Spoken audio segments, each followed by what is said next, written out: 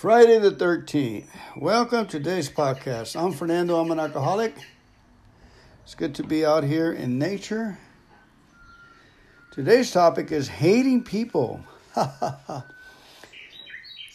Hating people is like burning down your own house and just to get rid of a rat. From Harry Emerson Fosdick. Hate is like an illness. It says right here on page, I'm keeping it simple, May 13th. Hate is like an illness. It steals our hope, our love, our relationships. Hate puts distance between people. Hate can even give us a false sense of power. Ooh. How do I use hate to make myself feel important? I hate this. I hate that.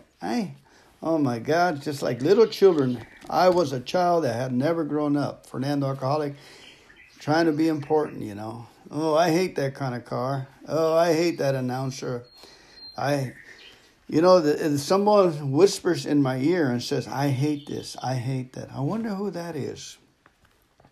Our program tells us to let go of hate. Hate and sobriety don't mix. Hate doesn't like us connected with our higher power. Ours is a program of love and respect. We're taught that if someone treats us wrong, we still should be respectful in our response. Why? Because we're changed by our actions and we're just being tested. If we act with hate, we become hateful. If we act in a respectful way, we become respectful. One of the ways you can do it is, I love you and I forgive you, while they're going off at you. I love you and I forgive you. I love you and I forgive you. I love you and I forgive you. Prayer for the day. Hate is the drug of those who are afraid. Higher power, help me to be free from hate today. Help me to be free from that feeling. Action of the day. It's self-centered to hate. Today, I'll read pages 60 and 62 of Alcoholics Anonymous, 3rd edition, about being self-centered. And let's go ahead and read that. Remember that 60 to 62, I just happen to have them right here.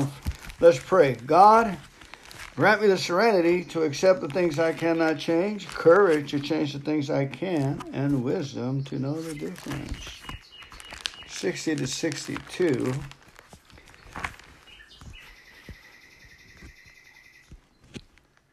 Well, I got selfishness, self-centeredness, that we think is the root of our troubles, driven by 100 forms of fear, self-delusion, self-seeking, self-pity. We step on the toes of our fellows and they retaliate. Sometimes they hurt us seemingly without provocation, but we invariably find that at some time in the past we have made decisions based on self, which later place us in a position to be hurt. So this is the how and the why of it. First of all, we had to quit playing God. It didn't work. Next, we decided that hereafter in this drama of life, God was going to be our director. He is the principal. We are his agents. He is the father, and we are his children. Most good ideas are simple, and this concept was the keystone of the new triumphant arch through which we passed through freedom. When we sincerely took such a position, all sorts of remarkable things follow. We had a new employer, being all-powerful. He provided what we needed. If we kept close to him and performed his work well. Established on such a footing, we became less and less interested in ourselves, our little plans and designs. More and more, we became interested in seeing what we contribute to life. As we felt new power flow in, as we enjoyed peace of mind, as we discovered we could face life successfully, as we became conscious of his presence, we began to lose our fear today, tomorrow, or the hereafter. We were reborn. Now remember, one of the things that God has just reminded me is this is a program of love and tolerance and a program of testing. When I stopped drinking, I got tested 4 times with the temptation to drink. And if it wasn't because of my commitment helped. When going to meetings didn't help, when talking to a sponsor didn't help, when reading the big book, which I was probably not doing any of those things, but making a commitment to staying happy, joyous, and free in the face of the drink, in anger, in celebration, in sex, and whatever temptations came my way, the commitment held. That's why we still have the willpower to say, I thank you, God, I'm drinking. That's willpower. I thank you, God, I'm a misfit. That's willpower. I thank you, God, I don't understand this. That's real willpower. But the fact is that I thank you, God, for this person that's going off on me. I thank you, God, that this person is angry and pissed. That's willpower. I love you, love me, and forgive me, Father. You want to keep that connection of love going while it's being tested by the devil. The devil's going to test us. So we have to say, God, I love you. Please forgive me. And right there, you'll open up a channel of love with him to stay strong in the midst of someone tearing up at you, trying to get your lunch, okay? We are being tested. Love is the answer. That's what this program is about, Give, let God, and let go. Turn it over to God and let go. And that's how we turn it over to God. I said, thank you, God, for this hate that wants to come out. Thank you, God, for this hate. And just thank God for it. And before you know it, the love will get rid of it. And then we go, the love will win out. And failure's good. If you fail, then go back to the drawing board. I love you and I forgive you, Fernando. And then say it again to yourself. I love you and I forgive you. Then ask God, God, I love you. Please forgive me. And then you go at it again and try for the next test coming your way until we are winning. We're winning because we are winning because we have chosen to give them the benefit of the doubt and stay in love and pray for the knuckleheads, starting with ourselves. Fernando, I love you and I forgive you. Give them heaven, family. Have a great day.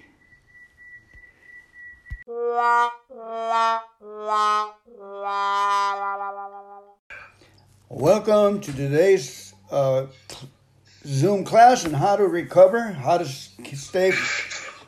stay from drinking, and how to stop drinking. I'm Fernando Alcoholic. Thank you for coming to my Zoom class. I have my buddy Rick. He's in the program here. He's going to be helping me read.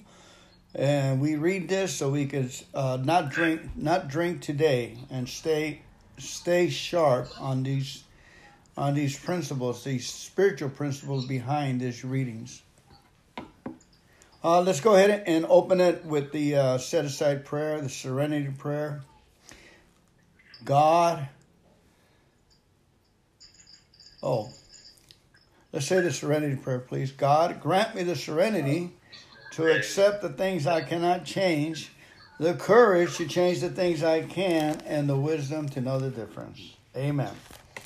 All right, the set-aside prayer says, God, Lord, please help me set aside everything I think I know about you, about my friends, about myself, and this program for a brand new revelation, Lord, in you, in my friends, in myself, and in this program. Make it come alive in Jesus' mighty name. Amen. Amen. We're going to start in the Big Book reading, page 63. I'll read a couple, and then I'll pass it on to Rick. When we sincerely took such a position, all sorts of remarkable things follow. We had a new employer. Being all-powerful, he provided what we needed if we kept close to him and performed his work well. Established on such a footing, we became less and less interested in ourselves, our little plans and designs. More and more, we became interested in seeing what we could contribute to life as we felt new power flow in, as we enjoyed peace of mind, as we discovered we could face life successfully, as we became conscious of his presence, we began to lose our fear of today, tomorrow, or the hereafter. We were reborn. Rick, go ahead.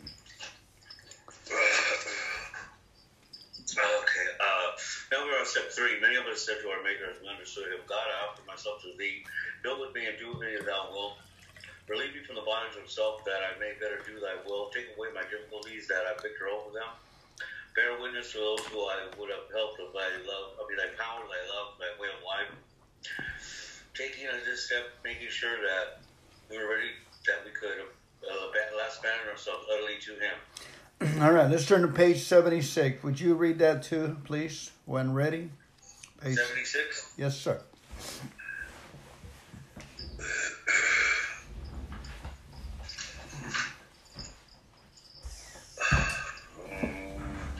Almost there. Let's see. When ready, we say something like this: my Creator, I'm now willing that you should have all of me, good and bad. I pray now that you remove me from every single defect of character that stands in my way of my usefulness to you and my fellows. Grant me the strength as I go out there and do your bidding. Amen. We now have completed step 7. Amen. Thank God. Okay, let's go ahead and jump all the way back to Dr. Paul's famous letter. Acceptance is the answer. We'll start on page 416. 416. And I'll start. It says, it helped me a great deal to become convinced that alcoholism was a disease, not a moral issue, that I've been drinking as a result of a compulsion. Even though I had not been aware of that compulsion at that time, and that sobriety was not a matter of willpower. The people of AA had something that looked much better than what I had, but I was afraid to let go of what I had in order to try something new. There was a certain sense of security in the familiar. At last, acceptance proved to be the key to my drinking problem. After I've been around AA for 7 months, tapering off alcohol and pills, not finding the program working very well, I was finally able to say, okay, God, it is true that I, of all people, strange as it may seem, and even though I didn't give my permission, really am an alcoholic of sorts, and it's all right with me. Now what am I going to do about it? When I stopped living in the problem and began living in the answer, the problem went away. From that moment on, I have not had a single compulsion to drink.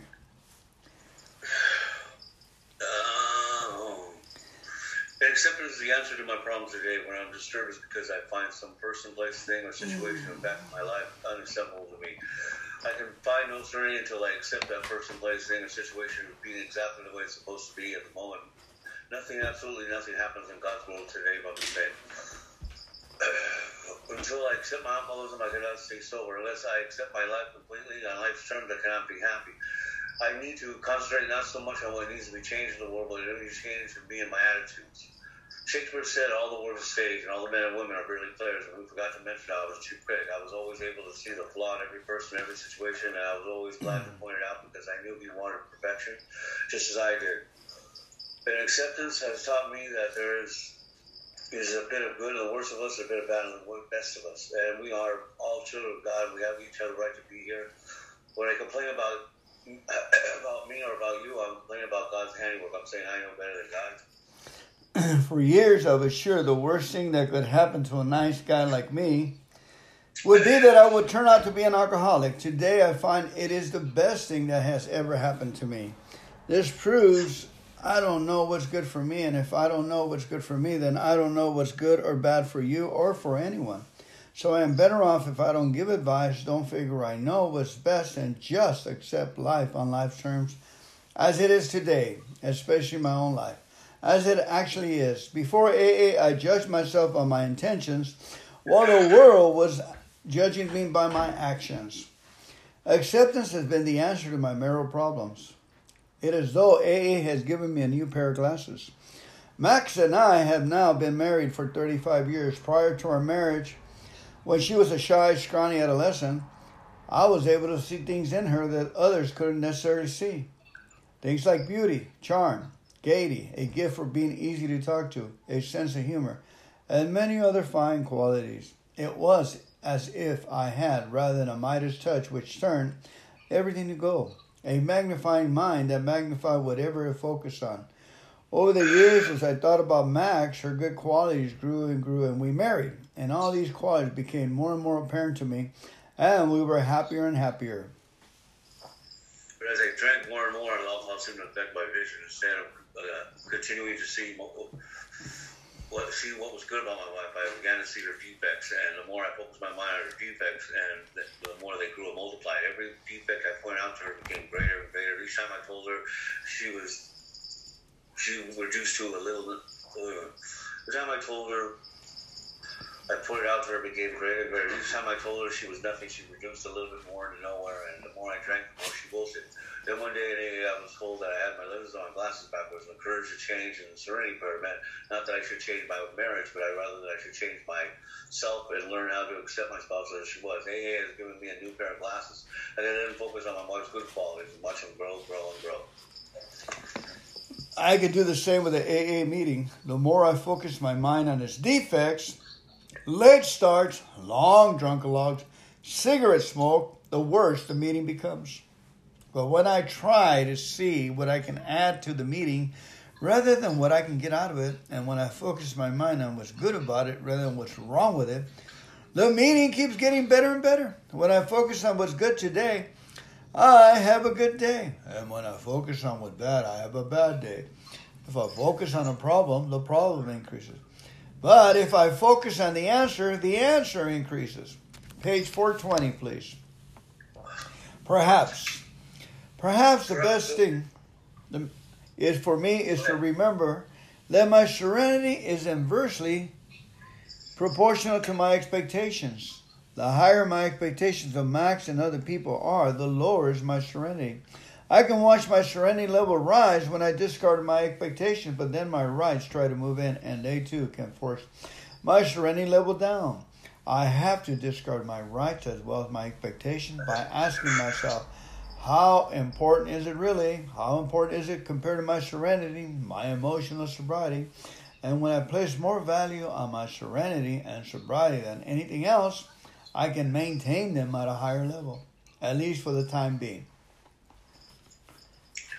Acceptance is the key to my relationship with God today. I never just sit around and do nothing while waiting for Him to tell me what to do. Rather, I do whatever affirmed me that needs to be done and leave the results up to Him. However it turns out, that's God's goal for me.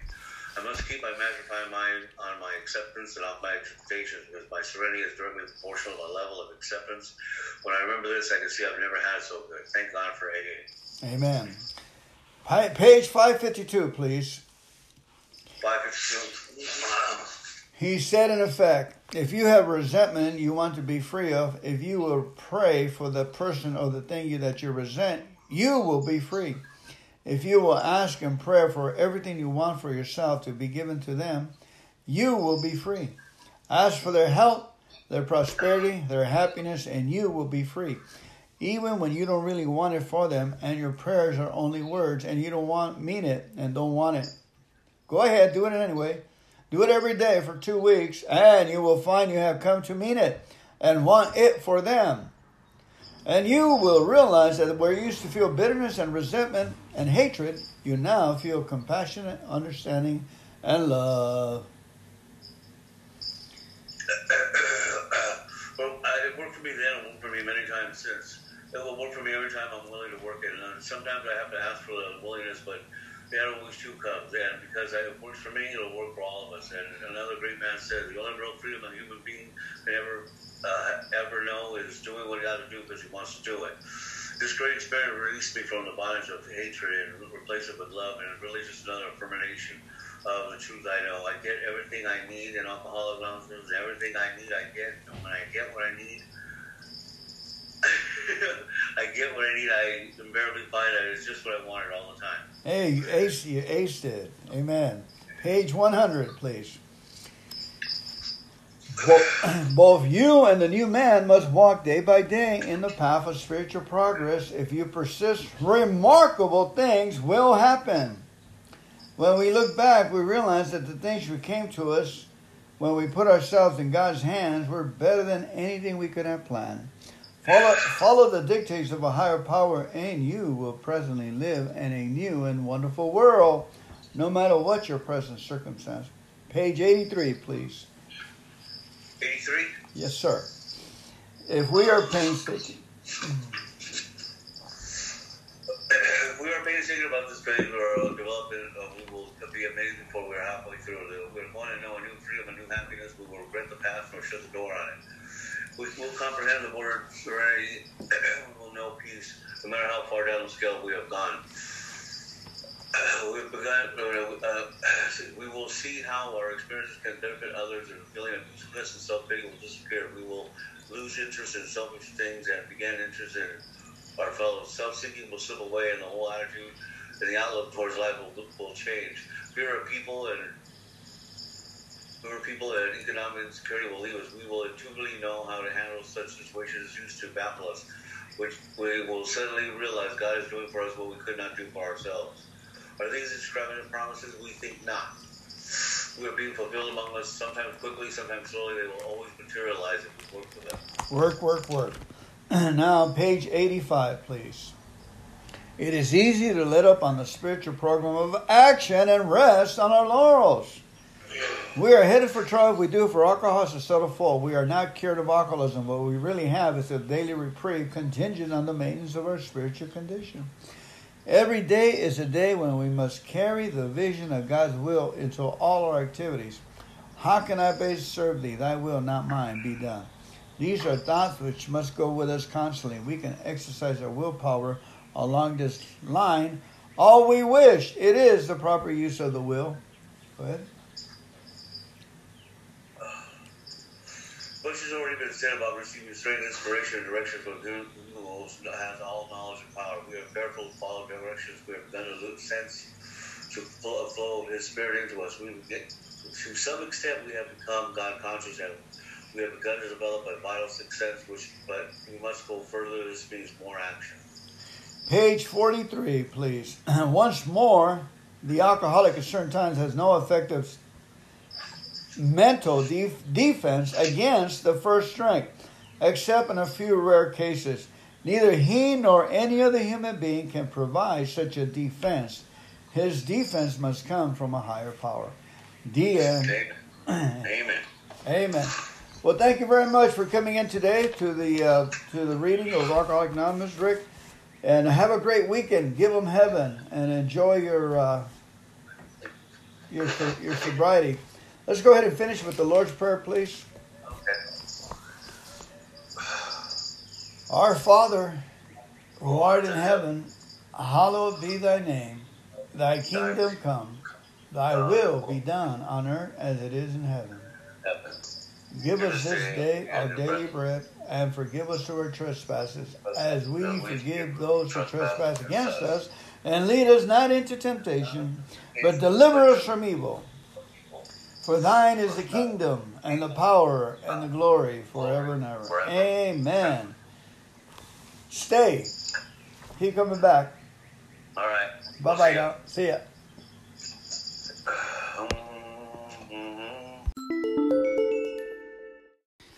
Welcome to today's Zoom class of Alcoholics Anonymous, my own personal recovery. I'm Fernando, alcoholic.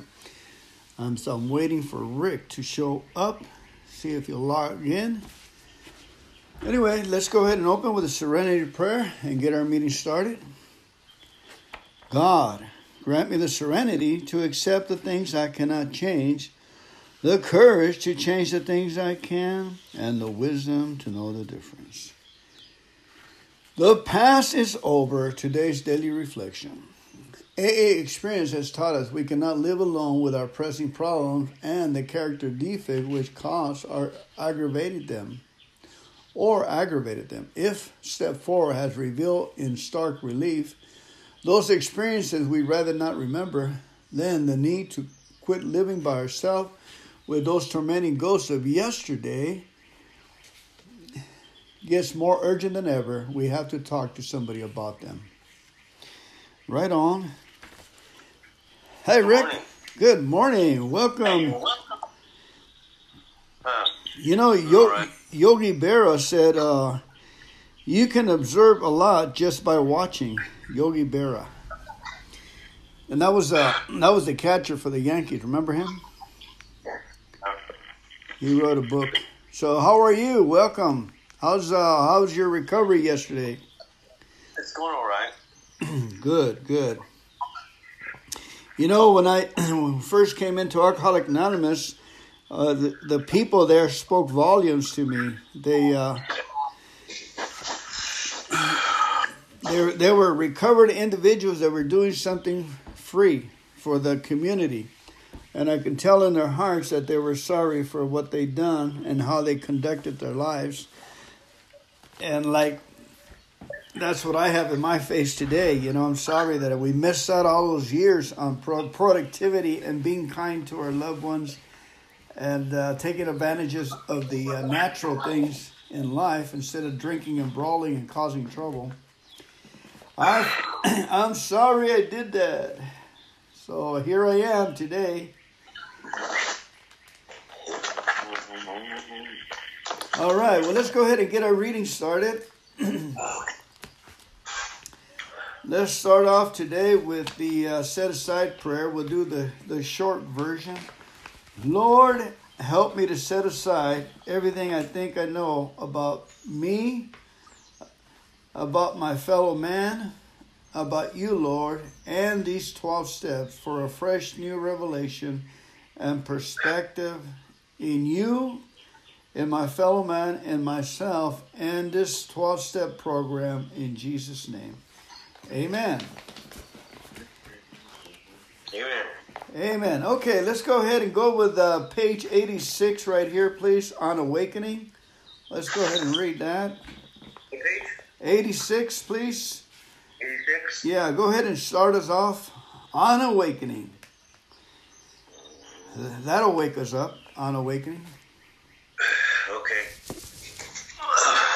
On awakening, let us think about the 24 hours ahead. We consider our plans for the day being before we even begin. We ask God to direct our thinking, especially that we be divorced from self-pity, dishonest and self-seeking motives. Under these conditions, we can employ our mental faculties with insurance. But after all, God gave us brains to use. Our thought life is thinking much clearer of wrong motives. In thinking about the day we face and decisions we may not be able to determine which course to take.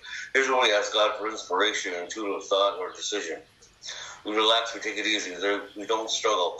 We are often surprised on how right we are, how right the answers are.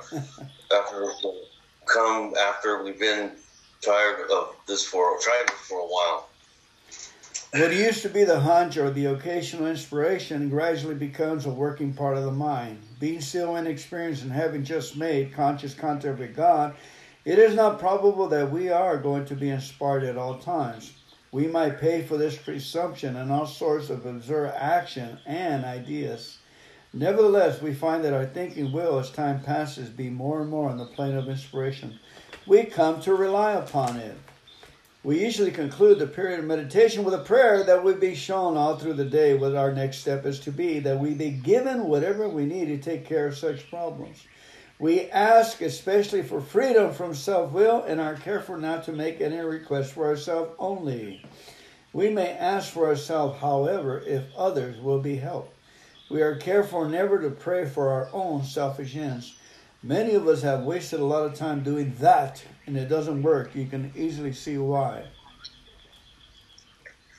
Sugar said warned if we ask our wives or friends to join us in morning meditation, if we belong to a religious denomination which requires 7 morning devotion, we attend that also. If we are not members of a religious body, we sometimes memorize and select a few set prayers which we emphasize the principles we have been discussing. There are many helpful books. Suggestions of these may be obtained by one's priest, minister, rabbi. Be quick to see where religious people are right. Make use of what they have to offer. As we go through the day, we pause when agitated or doubtful.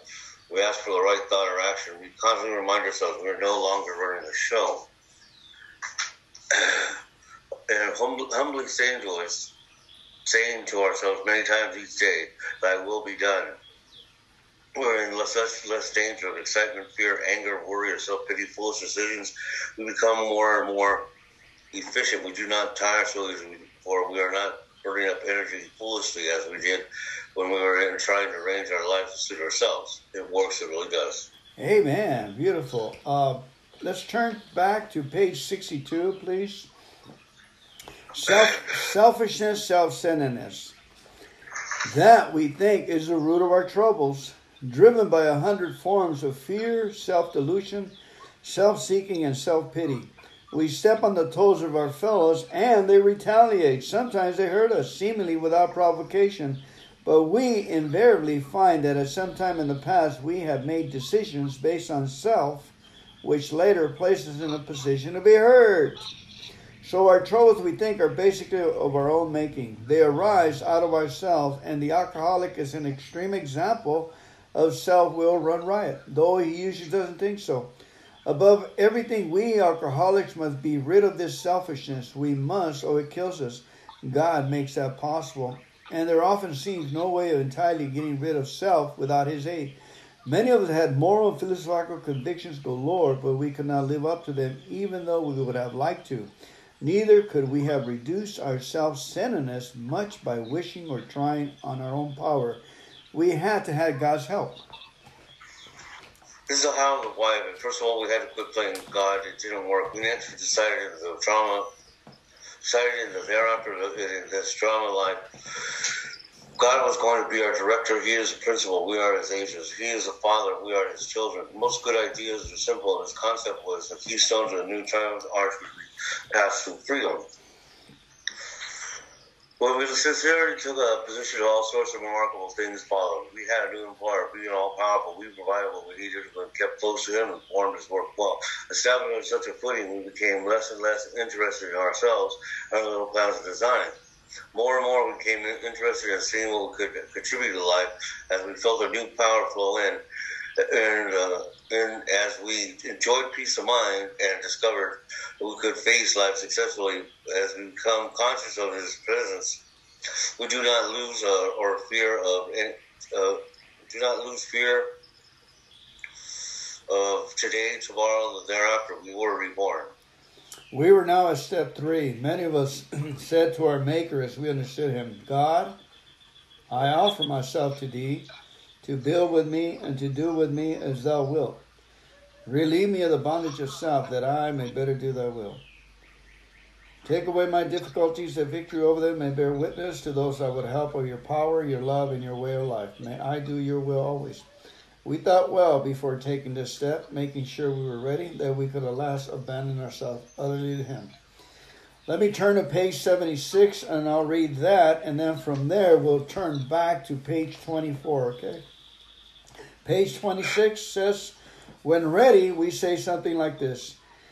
My Creator, I am now willing that you should have all of me, good and bad. I pray that you now remove from me every single defect of character which stands in the way of my usefulness to you and my fellows. Give me strength, grant me strength as I go out from here to do your bidding. Amen. We have then completed step 7. Page 24, please. The fact is, most alcoholics, for reasons yet obscure, have lost power of choice of drink. Our so-called willpower becomes practically non-existent. We are unable to, at certain times, to bring into our consciousness the significant force of the memory of the suffering of the human nature even a week or a month ago. We are without defense against this first strength. Want me to go on? Yes, please.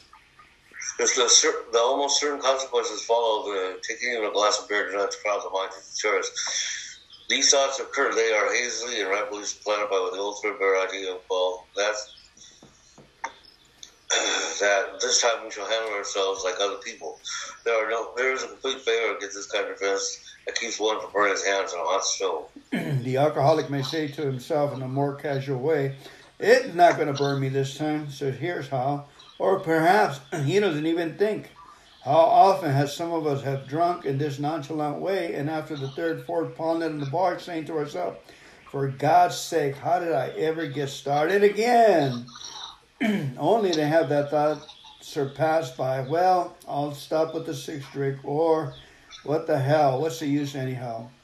When this sort of thinking is fully established in an individual with alcoholic tendencies, he has probably placed himself beyond human aid, and unless locked up, may die or go permanently insane. These stark and ugly facts have been confirmed by legions of alcoholics throughout history. But for the grace of God, there would have been thousands more convincing demonstrations. So many want to stop, but cannot.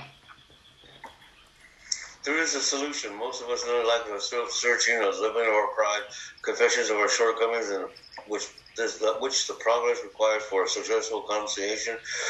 But we saw really worked in others and had to come to believe in the hopelessness and fertility of life as we've been living it.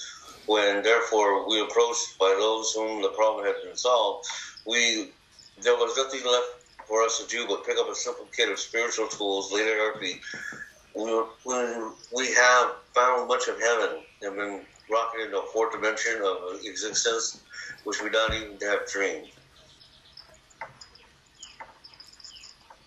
The great fact is just this and nothing less, that we had had deep and effective spiritual experiences which have revolutionized our whole attitude toward life, towards our fellows, and towards God's universe.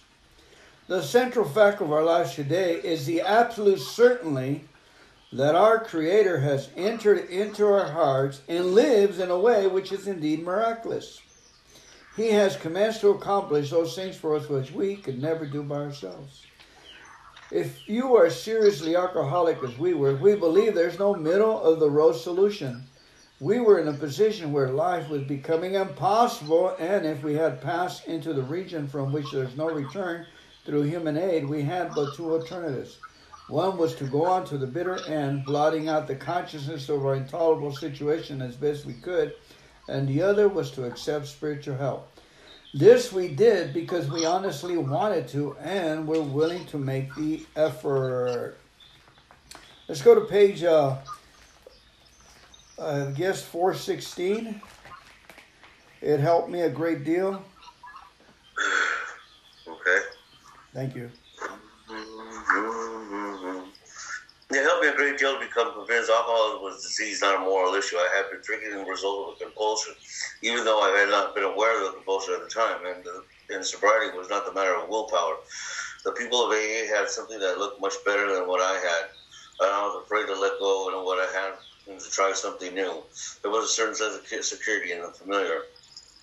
At last, acceptance has proven the key to my drinking problem. And after I had been around AA for 7 months, tapering off alcohol pills, and finding that the program not working very well, I was finally able to say, okay, God, it's true. Of all people, stranger it may seem, and even though I didn't get my permission, really, really am an alcoholic of sorts, and it's all right with me. Now, what am I going to do about it? Living in the answer, and the problem went away. From that moment on, I have not one single compulsion to drink. And acceptance is the answer to my problems today. When I am disturbed, it is because I find some person, place, thing, or situation, some fact of my life unacceptable to me, and I can find no serenity until I accept that person, place, thing, or situation as being exactly the way it's supposed to be at this moment. Nothing, absolutely nothing happens in God's world by mistake. Until I could accept my alcoholism, I could not stay sober. Unless I accept life completely on life's terms, I cannot be happy.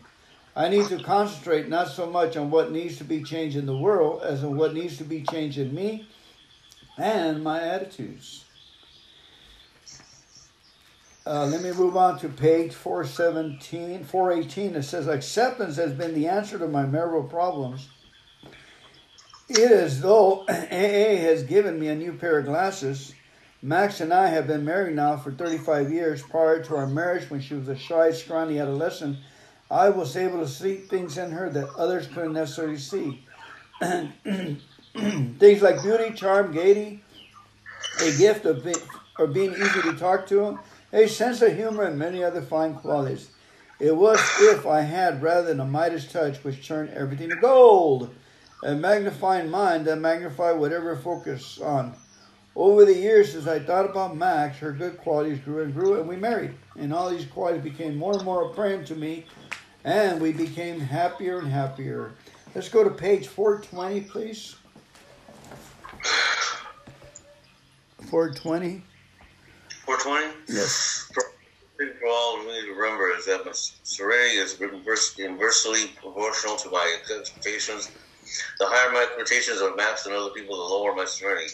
I can watch my serenity level rise, but I discard my expectations, but my rights try to move in.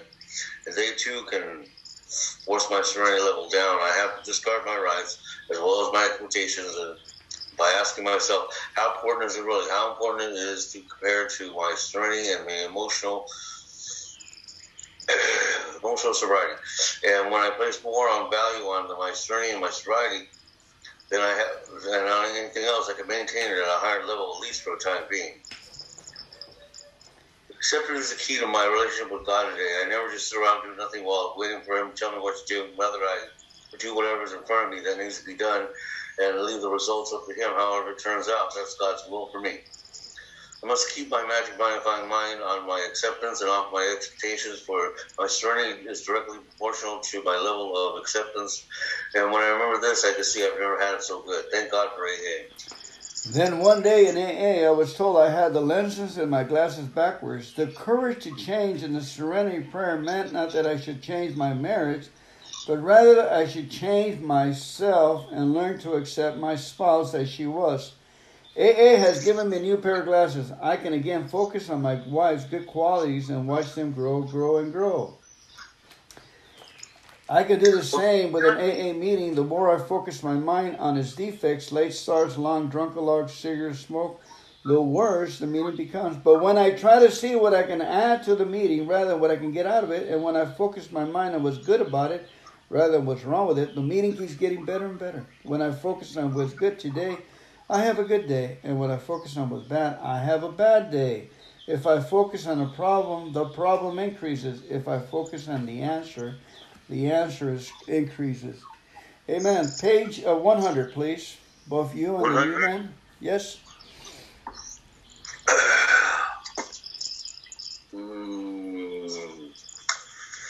Both you and the new man must walk day by day in a path of spiritual progress. You must persist, remarkable things will happen. When we take a look back, we realize that the things that came to us when we were putting ourselves in God's hands were much better than anything we could ever plan. Following the dictates of a higher power, we presently live in a new, wonderful world, no matter what circumstances are. Amen. And page 83, the promises. If we are painstaking about this phase of development, we be amazed before we're halfway through. We are going to know a new freedom and a new happiness. We will not regret the past nor wish to shut the door on it. We will comprehend the word serenity, and we will know peace no matter how far down the scale we have gone. We will see how our experience can benefit others. That feeling of uselessness and self-pity will disappear. We will lose interest in selfish things and gain interest in our fellows. Self-seeking will slip away. Our whole attitude and outlook upon life will change. Fear of people and of economic insecurity will leave us. We will truly know how to handle situations which used to baffle us.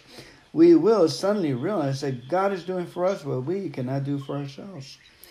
Are these extravagant promises?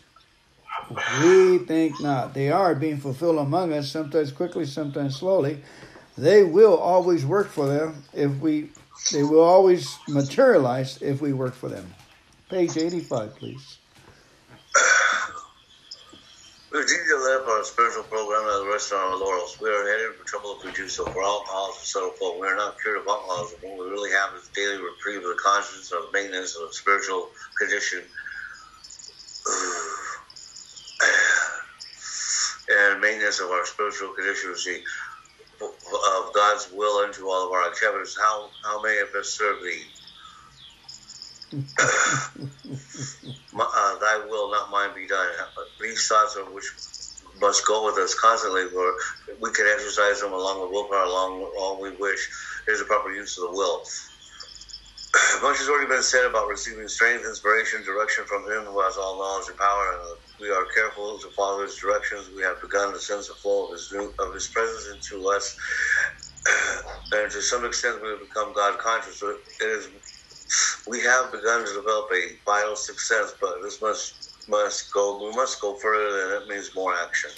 Page 43. Once more, the alcoholic at certain times has no effective mental defense against the first drink, and except in a few rare cases, neither he nor any other human being can provide such a defense. His defense might come from a higher power. The end. Beautiful, beautiful, wonderful words of life.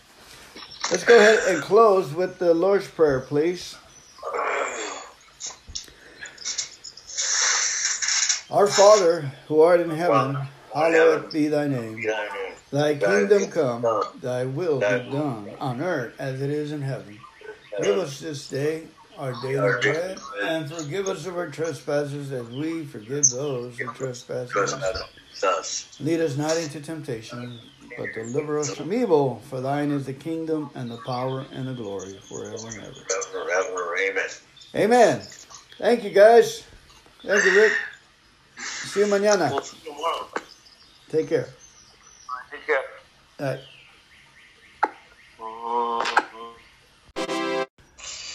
Thank you so much for coming to today's Zoom class. I'm Fernando Alcoholic.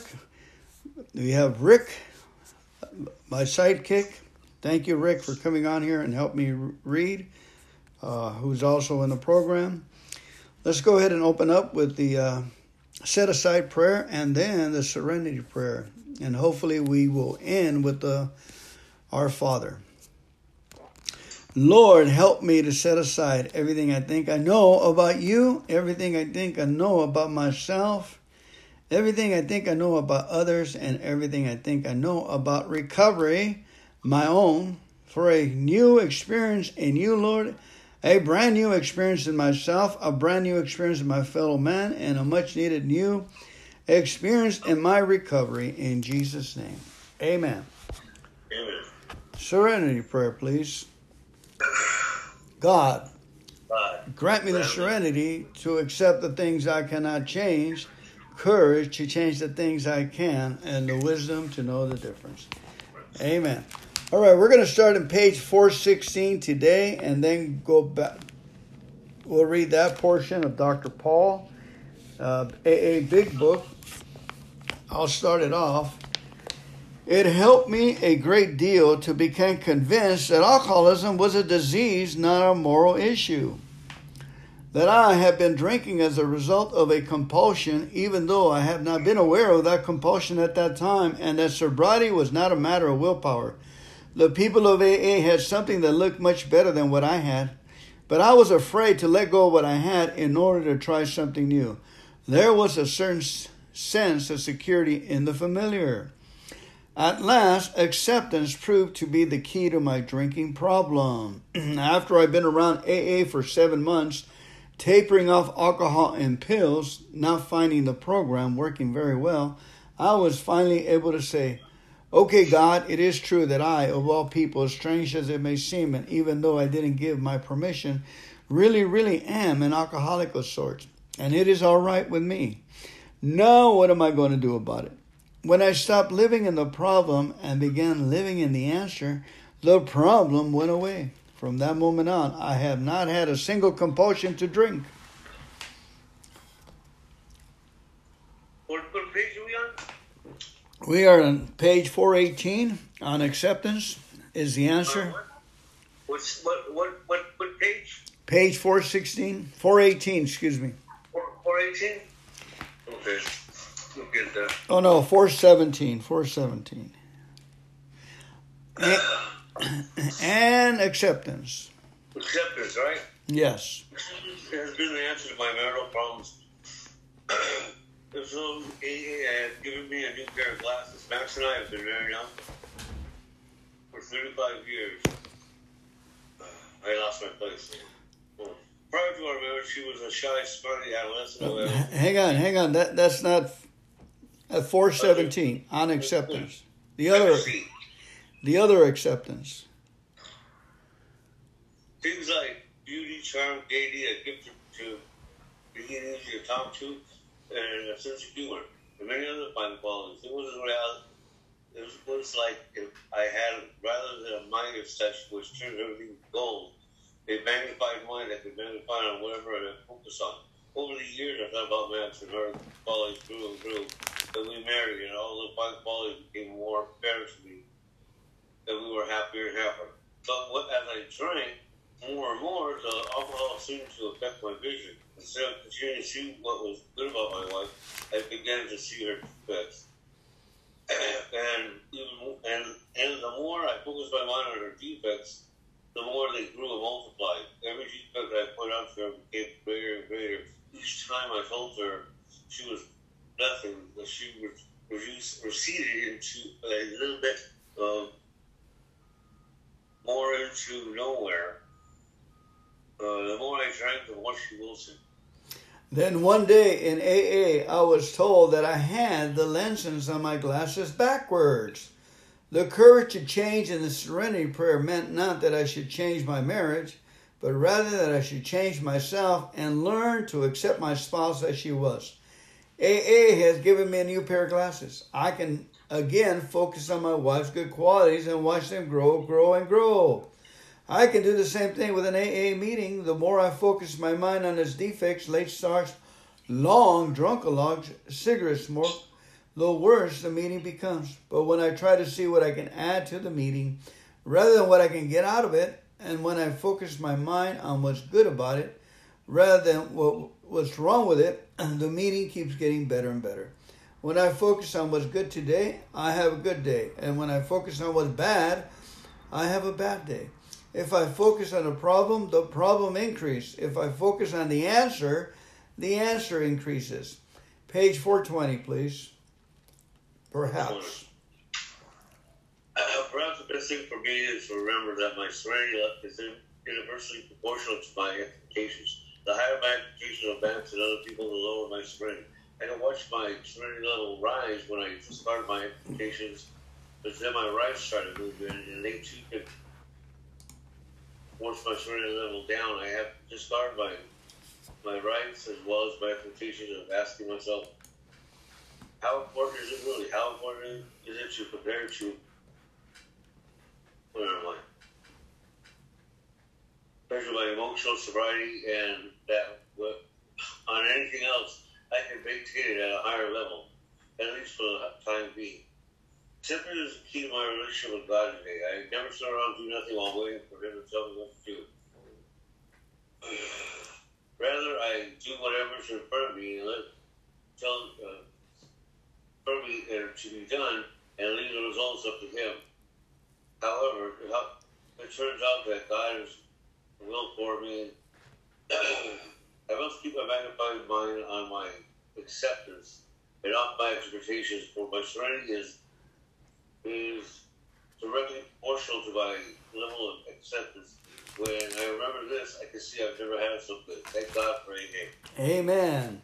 Page 552, please. He said, in effect, if you have a resentment you want to be free of, if you will pray for that resentment, you will be free.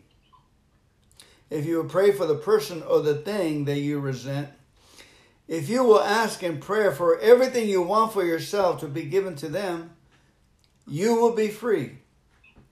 Ask for their health, ask for their prosperity, ask for their happiness, and you will be free. Even when you really don't want it for them, and your prayers are only words and you don't mean it, go ahead and act like it and do it anyway. Do it every day for 2 weeks, and you will find you have come to mean it and want it for them. And you will realize that where you used to feel bitterness and resentment and hatred, you now feel compassionate, understanding, and love. It worked for me then, and it has worked for me many times since, and it will work for me every time I'm willing to work it. Sometimes I have to ask first for the willingness, but it too always comes. And because it works for me, it will work for all of us. As another great man says, the only great real freedom a human being can ever know is doing what you ought to do because you want to do it. This great experience that released me from the bondage of hatred and replaced it with love is really just another affirmation of the truth I know. I get everything I need in Alcoholics Anonymous, and everything I need I get, and when I get what I need, I invariably find that it was just what I wanted all the time. Page 100, please. 100. Both you and the new man. Both you and the new man must walk day by day in a path of spiritual progress. If you persist, remarkable things will happen. When we look back, we realize that things which used to come to us when we were putting ourselves in God's hand were much better than anything that I ever have planned. Follow the guidance of a higher power, and you will presently live in a new, wonderful world, no matter what your present circumstances. Page 83, please. 83? 83. Yes, the promises. Okay, if we're thinking about our phase and our development, we'll be amazed before we're halfway through. We're going to know a new freedom, a new happiness. We will not regret the past, but shut the door on it. We will comprehend the word serenity, and we will know peace no matter how far down the scale we have gone. We will see how our experience can benefit others. The feeling of loose. Wait, I lost my place again. Feeling abuses of this and self-pity will disappear. We will slip away, lose interest in self-esteem and gain interest in our fellows. Self-seeking will slip away. Our whole attitude and outlook upon life will change. Fear of people and economic insecurity will leave us. We will intuitively know how to handle situations which used to baffle us. We will suddenly realize that God is doing for us what we could not do for ourselves. Are these extravagant promises? We think not. They are being fulfilled among us, sometimes quickly, sometimes slowly, but they always materialize if we work for them. Page 85, please. It is easy to let up on the spiritual program of action and rest on our laurels. We are headed for trouble if we do, for alcohol is a subtle foe. We are not cured of alcoholism. What we really have is a daily reprieve contingent on the maintenance of our spiritual condition. Every day is a day when we must carry the vision of God's will into all our activities. How can I best serve thee? Thy will, not mine, be done. These are thoughts which must go with us constantly. We can exercise our willpower along this line all we wish. It is the proper use of the will. Much has already been said about receiving strength, inspiration, and direction from Him who has all knowledge and power. If we have carefully followed directions, we have begun to sense the flow of His Spirit into us. To some extent, we have become God conscious. We have begun to develop this vital sixth sense, but we must go further, and that means more action. Page 43, please. Once more, the alcoholic at certain times has no effective mental defense against the first drink. Except in a few rare cases, neither he nor any other human being can provide such a defense. His defense must come from a higher power. Amen. Let's go to page 24, please. Let's take it from the top. The fact is that most alcoholics... Okay, hang on. All right, I'll go ahead. Let me start it. The fact is that most alcoholics, for a reason yet obscure, have lost the power of choice in drink. Our so-called willpower becomes practically non-existent. We are unable at certain times to bring into our consciousness with sufficient force the memory of the suffering and humiliation of even a week or a month ago. We are without defense against the first drink. Pass. Go ahead, Rick. We almost certain consequences following taking a glass of beer do not crowd the mind to us. These thoughts appear there hazily, rapidly supplanted the old threadbare idea that this time we shall handle ourselves like other people. There is a complete failure against this kind of defense that is what will put his hands on hot stove. The alcohol may say to himself in the most casual way, it won't burn me this time, don't hear town. Am I repeating what you just read? No, keep going. Okay. Perhaps it doesn't take it off. See, how often of us began to drink this nonchalant way, and after the third or fourth pound of the bar, said to ourselves, for God's sake, how did I ever get started again? Only to have that thought supplanted by, well, some of the six people are, what's the use anyhow? When this sort of thinking is fully established in an individual with alcoholic tendencies, he has probably placed himself beyond human aid, and unless locked up, may die or go permanently insane. These stark and ugly facts have been confirmed by legions of alcoholics throughout the century. But for the grace of God, there would have been thousands more convincing demonstrations. So many want to stop, but cannot. There is a solution. Almost none of us like the self-searching, the leveling of our pride, the confession of our shortcomings, which the process requires for its successful consummation. But we saw that it really worked in others, and we had come to believe in the hopelessness and futility of life as we have been living it. When, therefore, we were approached by those in whom the problem had been solved, there was nothing left for us to do but to pick up the simple kit of spiritual tools laid at our feet. We have found much of heaven now, and we have been rocketed into a fourth dimension of existence of which we have not even dreamed. My turn? Yes, sir. This is nonetheless that we've had a deep effective spiritual experiences which have revolutionized our whole attitude towards life, towards our fellows, and towards God's universe. Central fact is our lives today could be absolute certainty that the Creator has entered into our hearts and commanded to accomplish those things which we could not ever do by ourselves.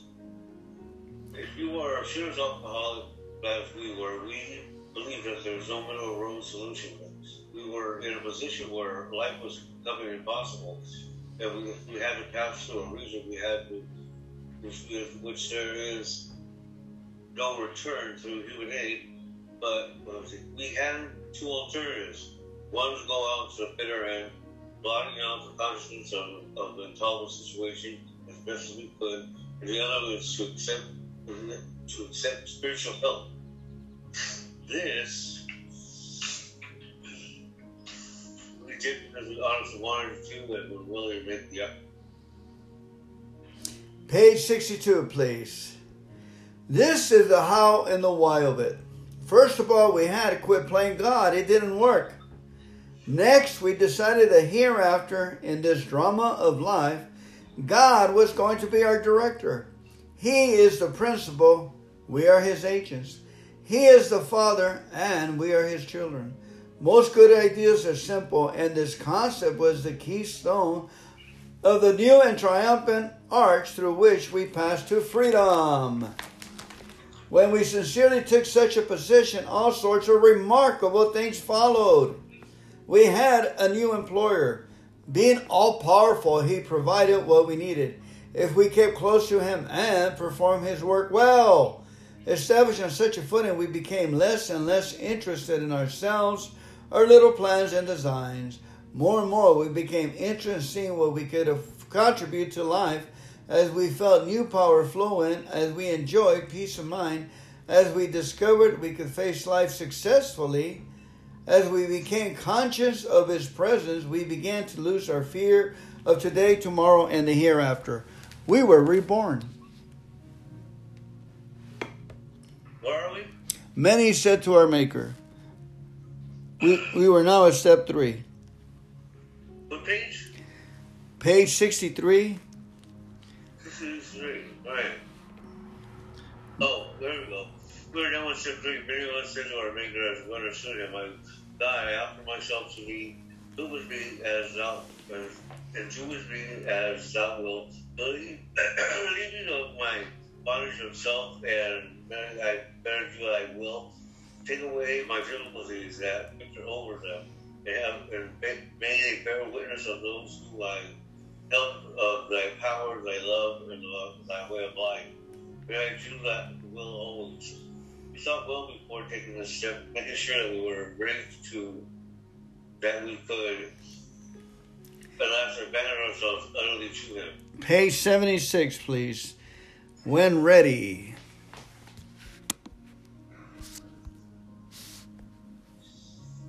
76. When ready, we say something like this: my Creator, I am now willing to do that. You should have all of me, good and bad. I pray now that you remove me from every single defect of character which stands in my way of my usefulness to you and my fellows. Grant me the strength as I go out there and do your bidding. Amen. We have now completed step 7. Page 86, please. On awakening, let us think about the 24 hours ahead. Before we begin, we ask God to direct our thinking, especially asking that it be divorced from self-pity, dishonest or self-seeking motives. Under these conditions, we can employ our mental faculties with assurance, for after all, God gave us brains to use. Our thought life will be placed on a much higher plane when our thinking is clear of wrong motives. In thinking about our day, we may face indecision. We may not be able to determine which course to take. Here we ask God for inspiration, an intuitive thought, or a decision. We relax and take it easy. We don't struggle. We are often surprised how the right answers come after we have tried this for a while.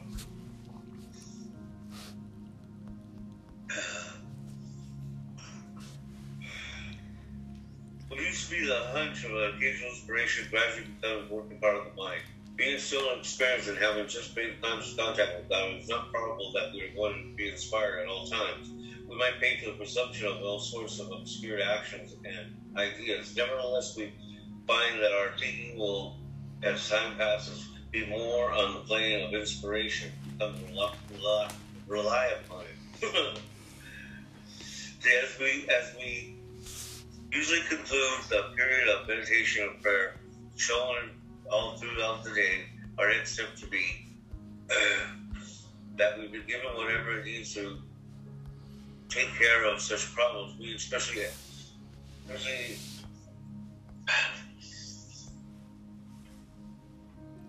if circumstances warrant, we ask our wives or friends. Is that right? Where am I at?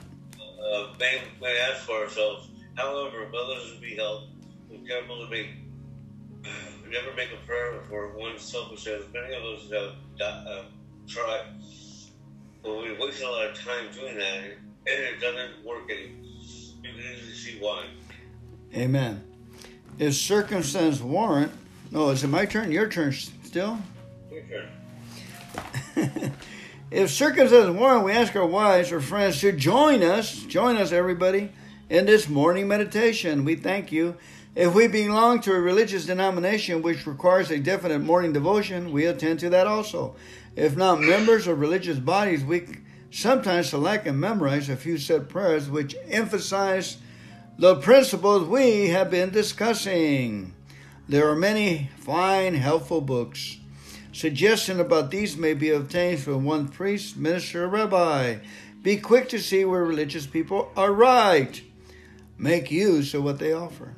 As we go through the day, we pause when agitated or doubtful and ask for the right thought or action. We constantly remind ourselves we are no longer running the show. Humbly saying to ourselves many times each day, "Thy will be done." We are then in much less danger of excitement, fear, anger, worry, self-pity, or foolish decisions. We become much more efficient. We do not tire so easily, for we are not burning up energy foolishly as we did when we were trying to arrange life to suit ourselves. It works. It really does. The end. Beautiful, beautiful words of life. Thank you so much, Rick. Let's finish with the Our Father, please. Our Father, who art in heaven, hallowed be thy name. Thy kingdom come, thy will be done on earth as it is in heaven. Give us this day our daily bread, and forgive us of our trespasses as we forgive those who trespass against us. Lead us not into temptation, but deliver us from evil. For thine is the kingdom and the power and the glory forever and ever. Amen. Keep coming back. It's working. We'll see you tomorrow. See you then. Thank you so much. Bye. Bye, everyone.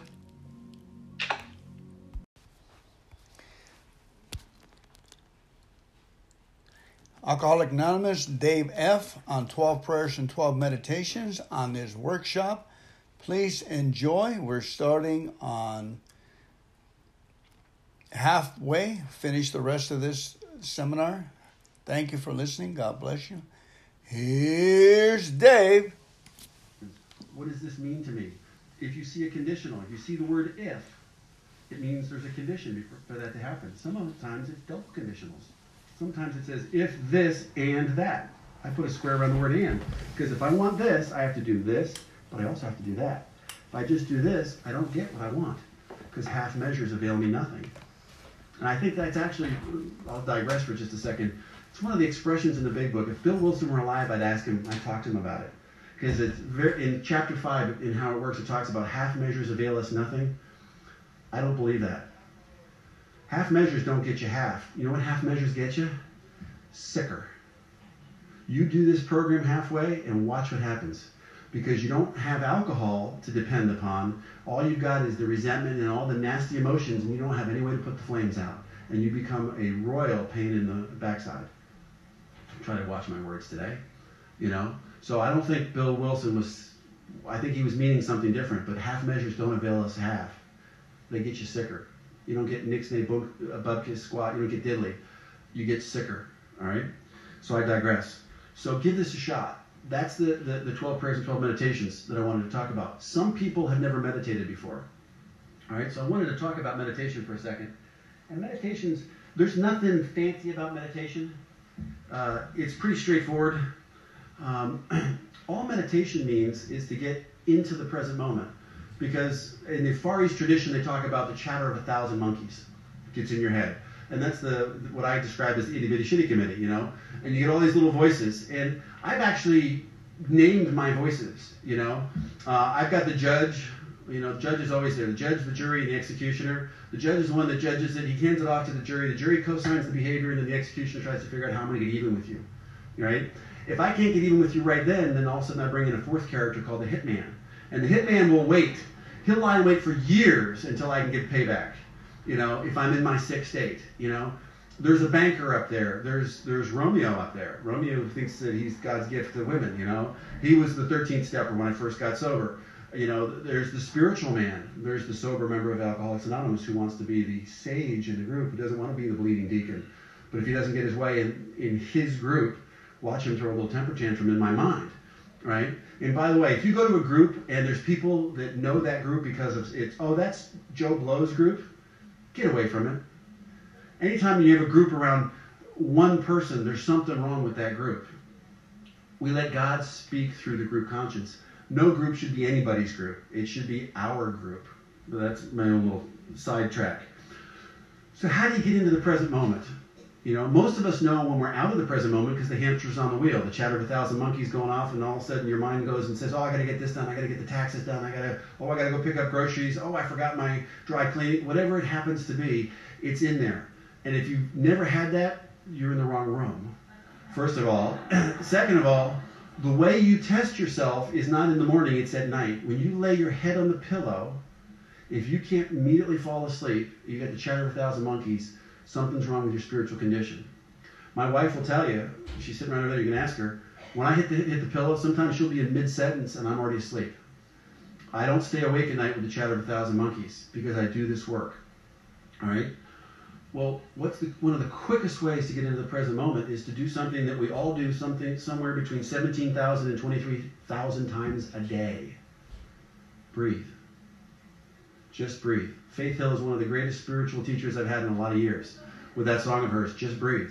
Sometimes that's what it comes down to. When I get all worked up and I call my spiritual guy and I say, hey, you're not going to believe what's going on. And he'll go, Dave, take a breath. And then he'll remind me, what I want doesn't matter. If you're interested, I've got some stickers up here. After the meeting, you can come up. It says, what I want doesn't matter. It's kind of a joke, but I put those. I needed that kind of visual reminder all throughout the day. What I want doesn't matter. I don't get a vote. Guys will call me and they'll tell me, oh, Dave, I got this problem. And they'll tell me the problem. I go, whoa, wait a minute. Did you find a vote around your house someplace? Because you don't get a vote. I'm sorry. Something's wrong here. Oh, you're right.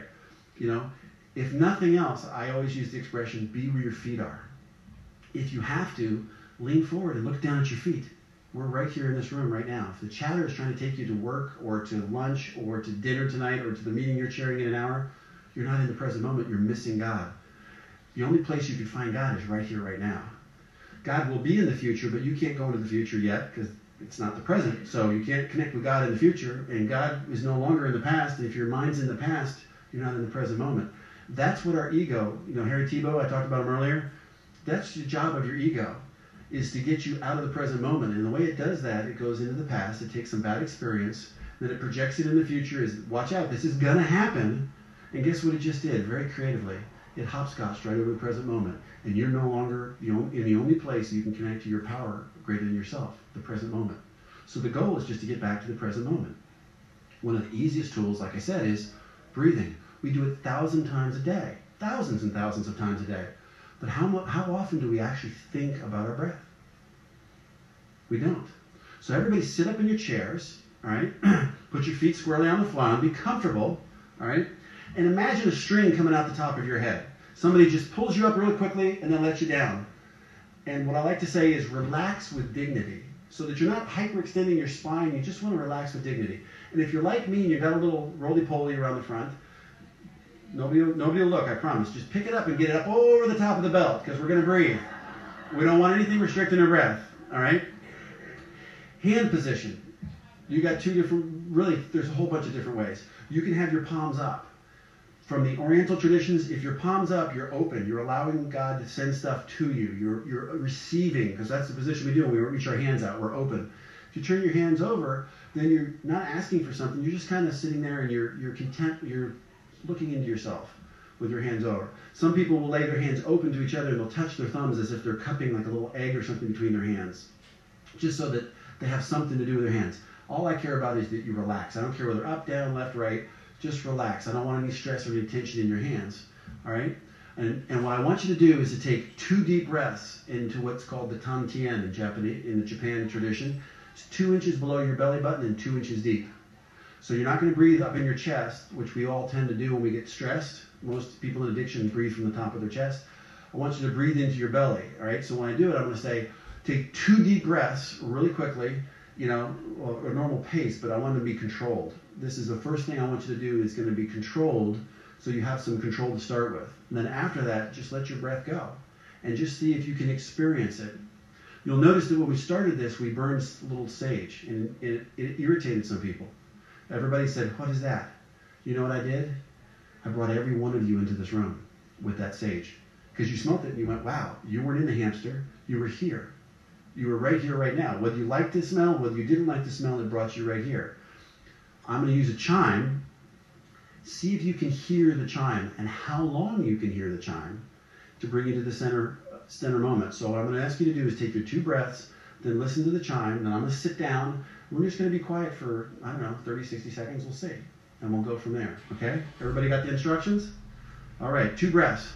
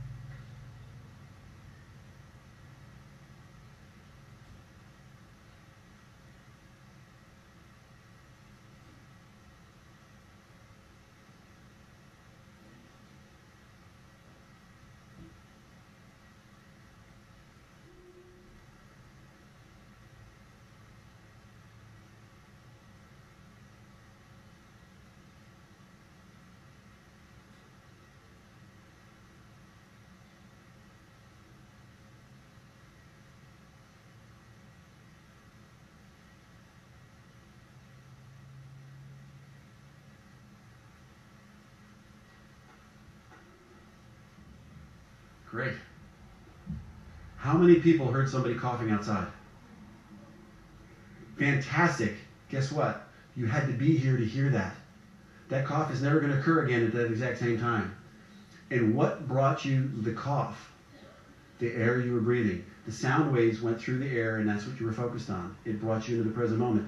Anybody hear somebody next to them that had a whistling nose? One of those. And you're thinking, and your mind immediately went to, I wish they'd stop that, because I'm trying to meditate here. It's all about me, right? Guess what? You're in the present moment. When you get those thoughts where the hamster tries to get you out there again, your ego's trying to get you out of the present moment, once you are awake to it, just bring your mind back. It only takes a few seconds to do it.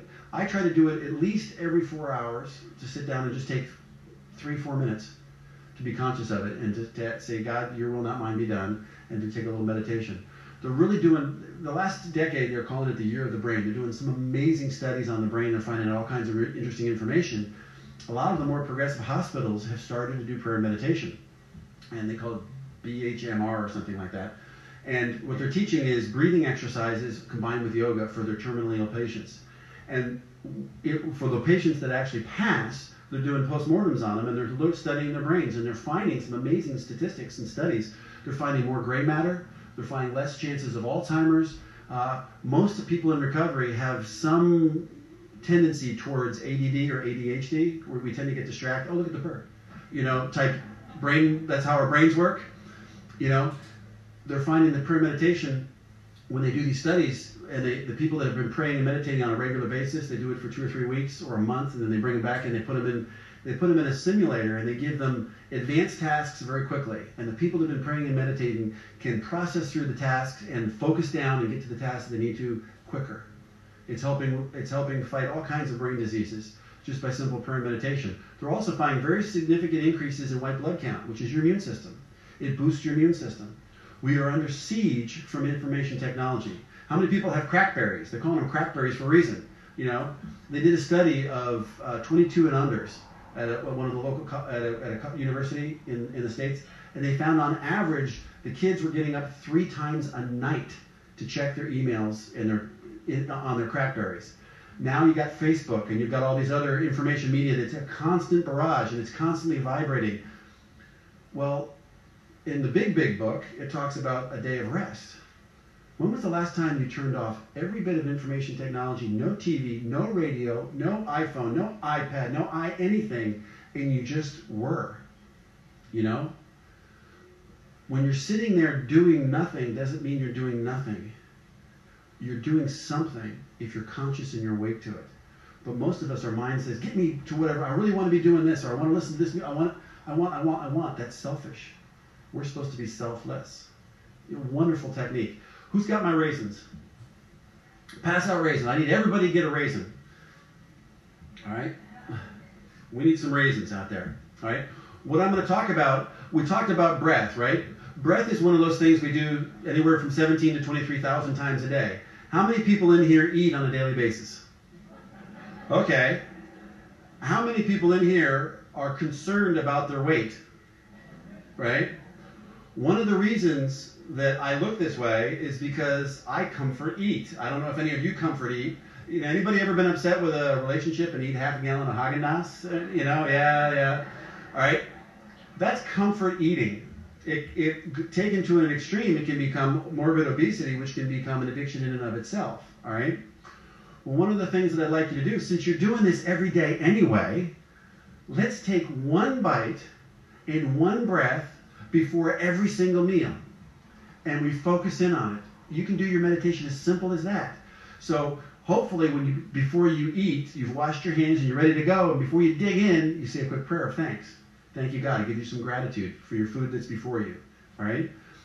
Now, before you eat, try taking a breath. Just do one breath in and focus. Get into the present moment. All right?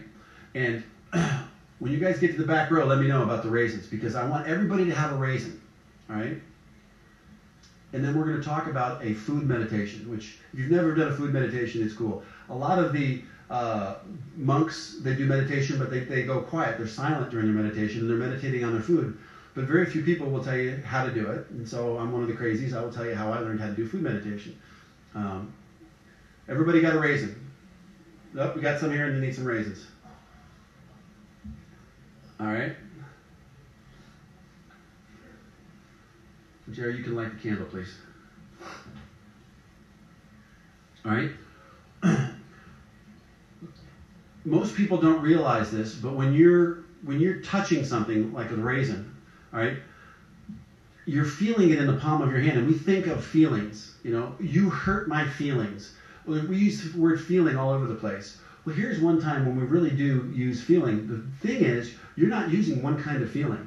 There's a set of nerves in your hand that's weighing that's saying, oh, this weighs just like this. I've got this in my hand, all right? There's another set of feelings that's saying, this is the temperature of it. You ever been to touch a hot stove and you come back so fast, you're thinking, man, that was red hot. It should have burned me. Why didn't I? Different set of nerves took over. Because the feelings that said, hey, let's see how much this thing weighs. Let's get the tactile sense. You'd be way burned. It's a different set of nerves. Actually, 2 different sets of nerves. There's something called proprioception, which is a fancy word, which means there's part of your brain that's taken up just knowing where your arms and your hands and stuff are at all times. And one of the worst diseases you can ever get is to lose proprioception. You know, you've all had it. You sleep on your arm in the middle of the night and you roll over and I threw my arm out one night, threw it out of my own bed. It was like, whoa, what was that? It scared the hell out of me. It was my own arm. Temporarily, I lost my proprioception. I couldn't feel it.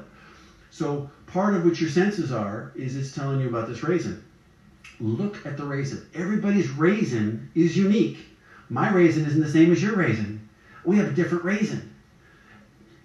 That's part of the uniqueness. To look at your raisin, you can only be right here, right now, looking at your raisin. This little teeny piece of fruit that's in your hand, right? All right, everybody got their raisin. They see the raisin. They know their raisin. You can name your raisin if you want to. I don't care. All right? Hold it up and see if you can smell your raisin. Should smell different. Everybody gets a little bit different sense of smell. Some people smell very well, some people don't. Some people smell the person sitting next to them and they wish they smelled the raisin. All right? Now, take your raisin, put it on your tongue, but do not chew. Just taste your raisin. Feel the tactile sense of those little edges on your tongue. Can you feel the sweetness? Can you sense the aroma in your nose even though it's coming through your tongue? The taste? Now, move the raisin around in your mouth. Let it touch the top of your tongue, the back of your teeth. Don't chew it yet, not yet. Don't steal that piece. Let's just feel your raisin. Everybody got it? Now, bite into it and feel how the texture changes while you chew. It's getting a little mushy. You're adding a little saliva. The flavor is more pungent. It's sweeter. The taste is dripping down your tongue. What a sensation. Smell it again with your tongue. Smell it like the snake. Wow, get the flavor. When you're ready and you've chewed it, swallow it and feel it go down your throat. Now that's a unique eating experience that only you had. Your experience was different than your experience than your experience. Everybody had a unique experience in the present, in the now. That's the cool deal about an eating meditation. And you're going to do it 3 times a day probably, some of us more.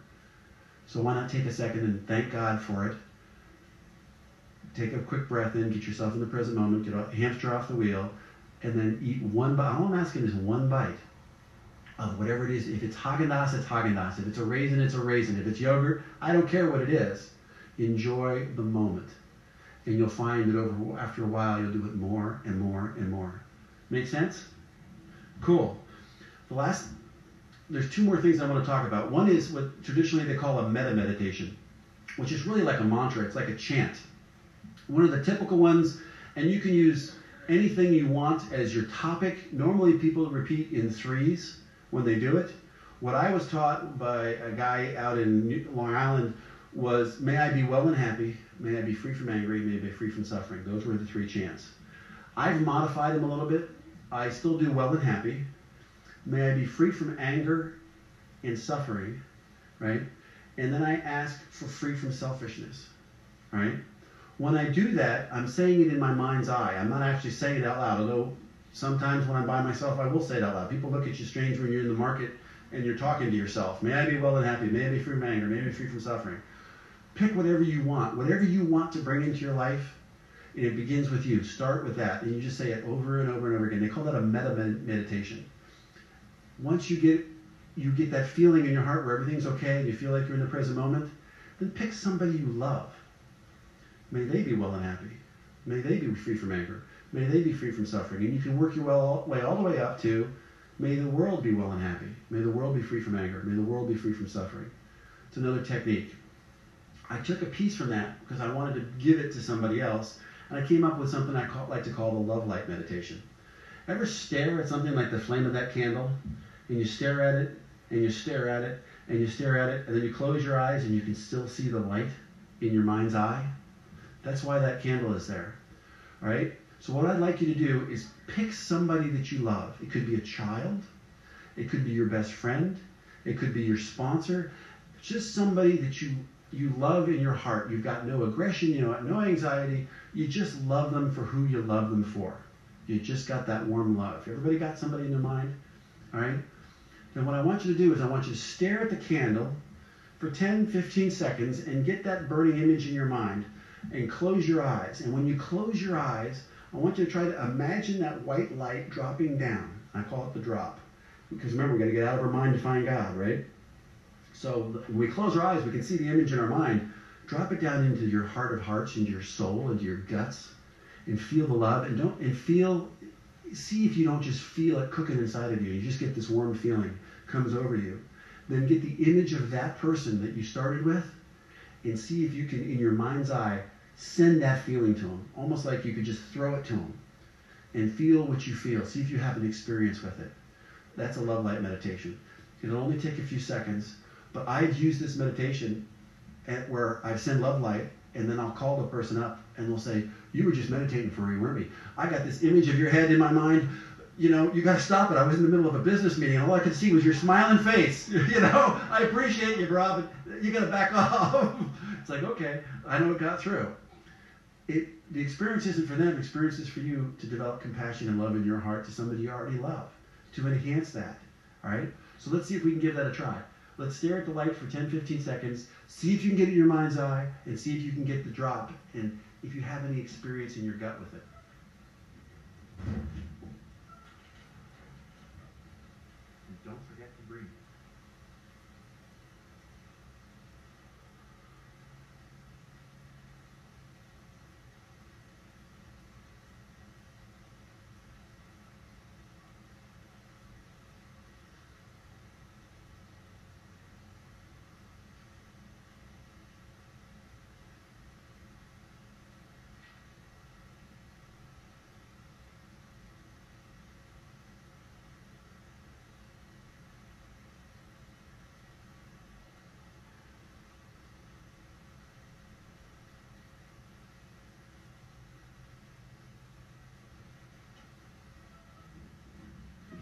Short and sweet.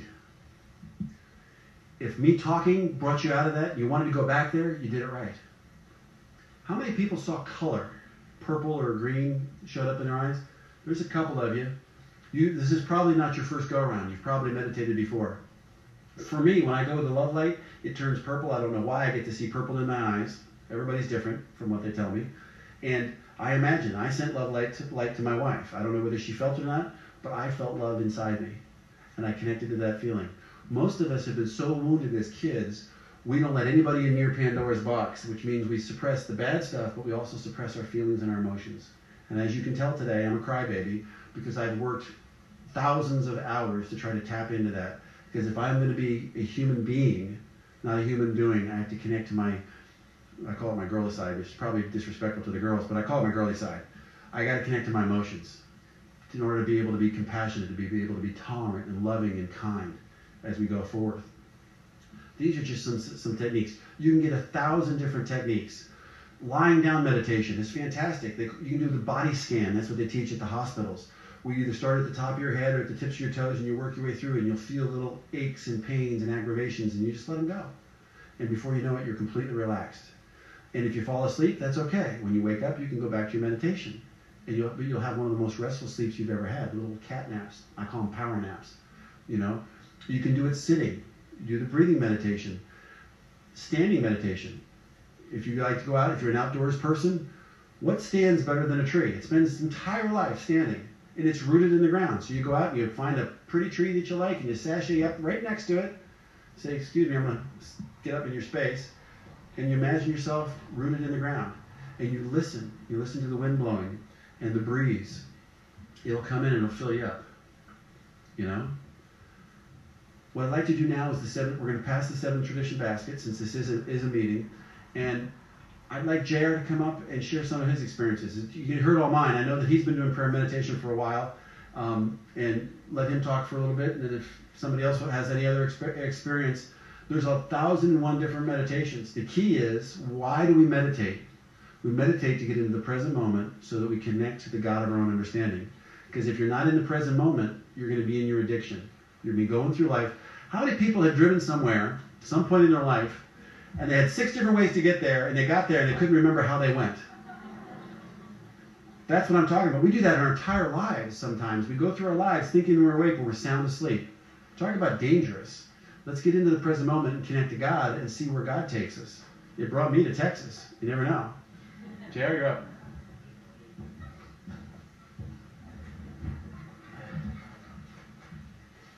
Thank you, Dave.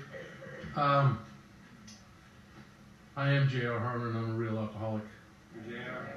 And it's great to be here. Meditation for me is a very important tool. It's a tool that I can use at a moment's notice.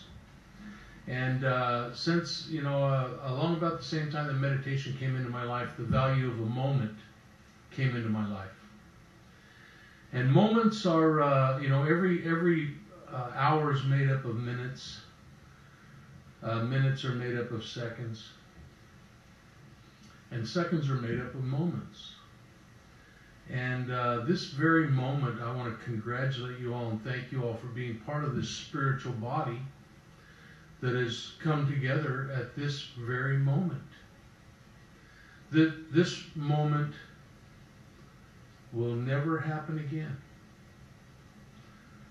The moment that I just spoke of will never happen again. These moments are very valuable. And each moment is all that we need to be concerned about. You know, Eckhart Tolle talks about the moment and the now. And nothing takes place anywhere but in the moment. We had moments prior to this moment, and we will have moments in what we call the future of this moment. But each one of those moments will be that moment when they happen. See, we talk about the past and we talk about the future. Neither one of those are really very important. Those are but memories and projections. The moment that we're in at this moment is all we really need to be concerned about. This moment is all that we can really do anything about. When my children were born, I have one that's 26 and one that's 25. When they were born, it was not 25 or 26 years ago. When they were born, it was that very moment that took place. Now I have a memory of that, but it was that moment that really counts. And when something happens in my future, someday I will probably pass away. Need I be concerned about that this moment? I think not. Because when that incident, when that action takes place, and God chooses to take me to wherever He chooses to take me, that will be that moment. And then I need to be concerned about that moment. But right now I don't need to worry about that. So the moment is very valuable. Now meditation is a moment thing. When I'm able to go into meditation, I quiet my mind to the point where I am not concerned about what we call the past. And I am not a bit concerned about what we know as the future. Time is man-made, and those two things are moments in time. This very moment, the moment that I am able to clear my mind, is what is important. And at that moment when my mind is clear is when God, the higher power of my understanding, can make contact with me. We talk about prayer and meditation. You know, one is transmitting and one's receiving. And I think that prayer without meditation is like biscuits without gravy. You know, why on earth would you go to the breakfast table and have some nice warm biscuits and a big bowl of gravy and not put a little gravy on those biscuits? I just don't understand it. So please put a little gravy on your biscuits. Dry biscuits just don't work very well. Another thing I'd like to talk about is the dash. What time we got? Okay. The moment. You know what? When I heard this not too long ago, 6-7 years ago, and it's always stuck with me very strongly. When that day does come that God chooses to take each and every one of us from this place to wherever He chooses to take us, which a lot of us call heaven. We're born and we die, and on our headstones there is the date that we're born and the date that we die. And then in between those is a dash. Okay, so we got 4 numbers over here. We have a simple dash in between and 4 numbers over here to signify to one illustrates our coming in and one illustrates our going out. The smallest thing in that is the dash. And that is the moment. And that is the thing that means the most. What are you going to do on your dash? What is your dash going to signify? Please allow your dash to be as full as mine has been already. Thank you very much.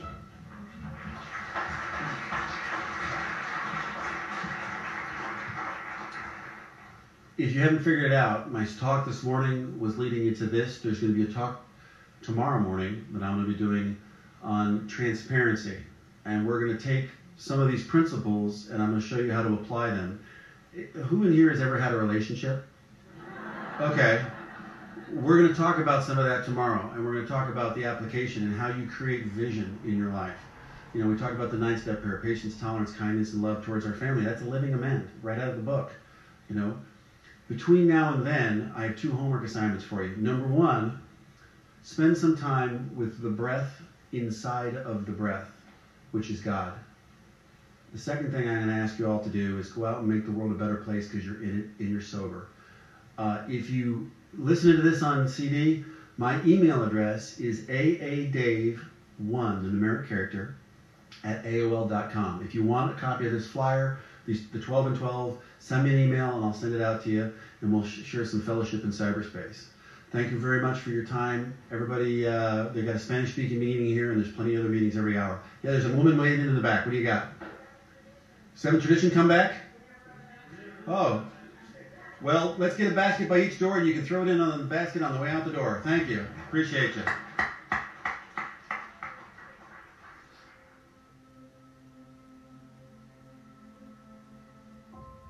We hope you enjoyed this recording. If you are interested in other speaker tapes or CDs from AA or Al-Anon, please contact us at Sound Solutions, toll free 1-877-893-2777, or visit us on the web at soundsolutionsrecording.com. We are also available to cover your recording and sound system needs. Thank you for allowing us to be of service and carrying the message.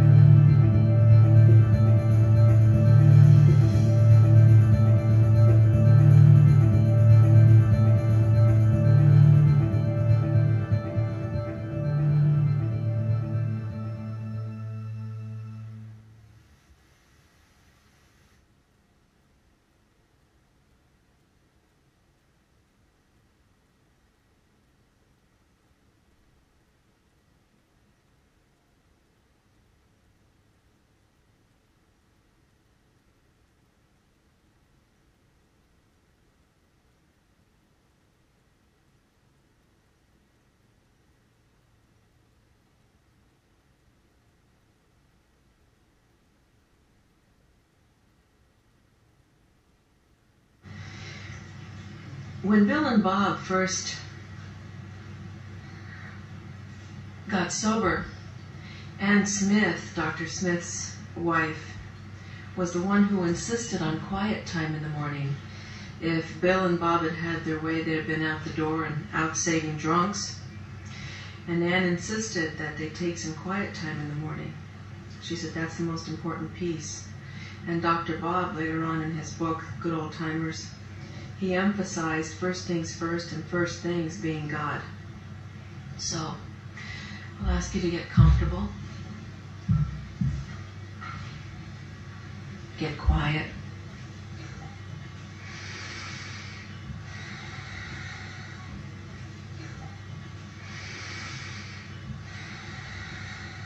Feel your body.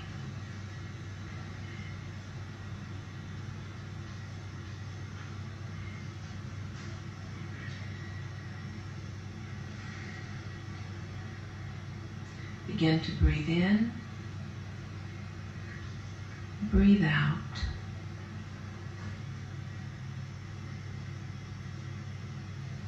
Breathe in, breathe out.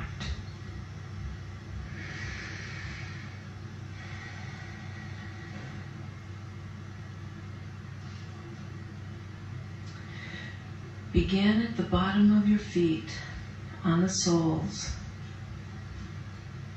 to feel a light begin.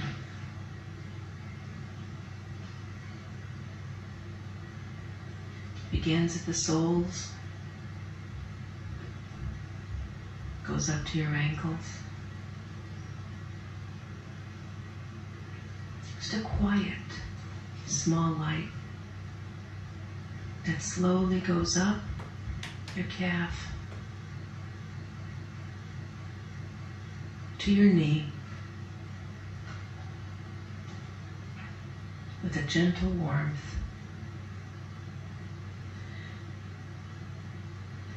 That begins now to go up your thigh.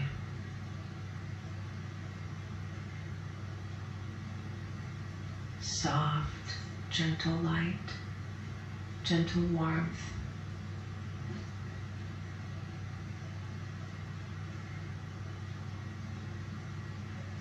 Feel it in your abdomen. Soft. Breathe in. Breathe out. Breathe in. Breathe out. Breathe from your belly. Slowly filling it. Letting it out.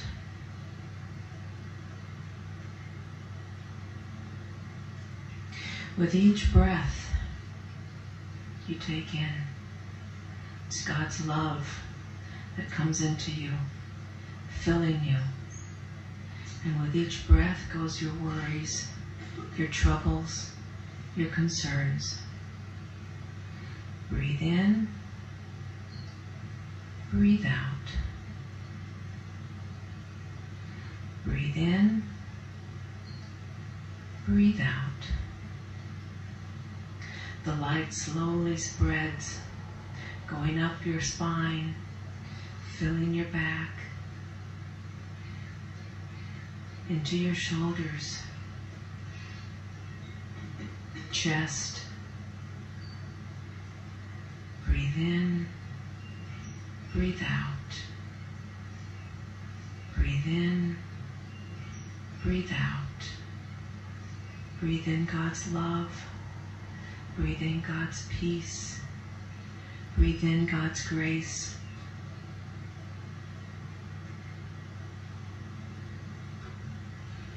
The light goes down your arm to your elbows, down your forearms, to your wrists, into your hands, and to each finger. Breathe out your troubles. Let them slide out through your fingertips. And what's left is God's peace, God's love, God's light. The light slowly goes up into your neck,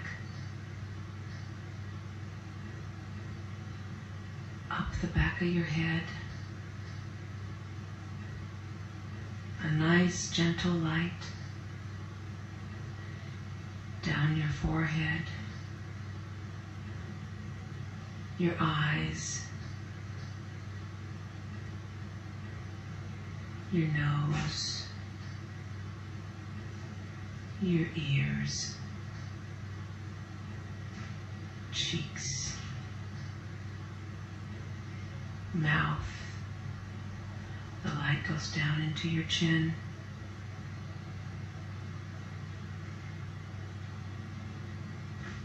Filling you completely. With each breath, you are filled more and more with God's peace. The light begins to grow, filling you more until you feel it radiating out from you, reaching out to your neighbor.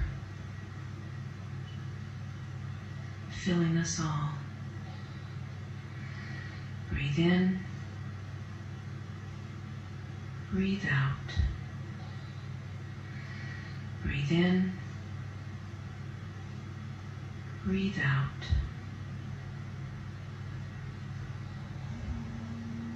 God, we feel your presence with us.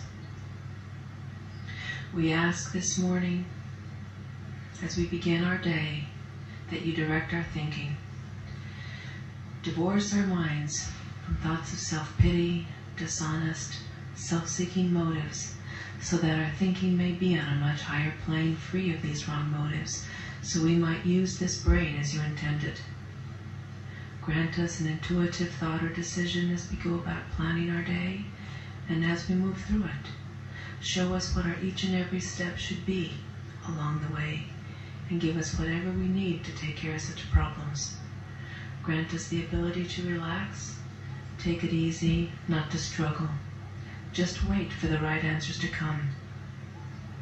Take away our self-will to the exact degree it is not of service to you and to our fellow man. Grant us the ability to recognize when we are first becoming agitated or doubtful, irritated, or fearful. And in that moment, grant us your power to pause and ask you for right thought or action, and your power to carry it out.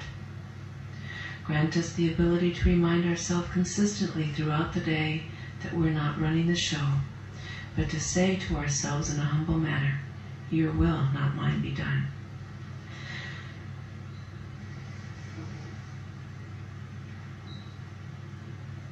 Your will, not mine, be done. Keep us from the dangers of excitement, fear, anger, worry, self-pity, jealousy, self-righteousness, procrastination, perfection, criticism, and judgment. Grant us the ability to become more efficient, not burn up energy foolishly, trying to arrange the show to suit ourselves. Discipline us in this practice as we are undisciplined. Show us the way of kindliness, patience, tolerance, and love with everyone we come in contact with as we go about our day. Help us to grow in effectiveness and understanding and love and tolerance. Grant us the ability to carry the vision of your will for us into all of our activities. How may we best serve you? Again, your will, not mine, be done. Show us what we can do for the person who is still sick and suffering, and grant us whatever it is we need to be able to do your work. We feel your presence. We feel your light deep within us. It burns brightly. Keep me open, God, with this light deep within me as I go about this day. Open me up so that I may let your loving presence shine out from within me, and so that I may experience and see your shining presence in others.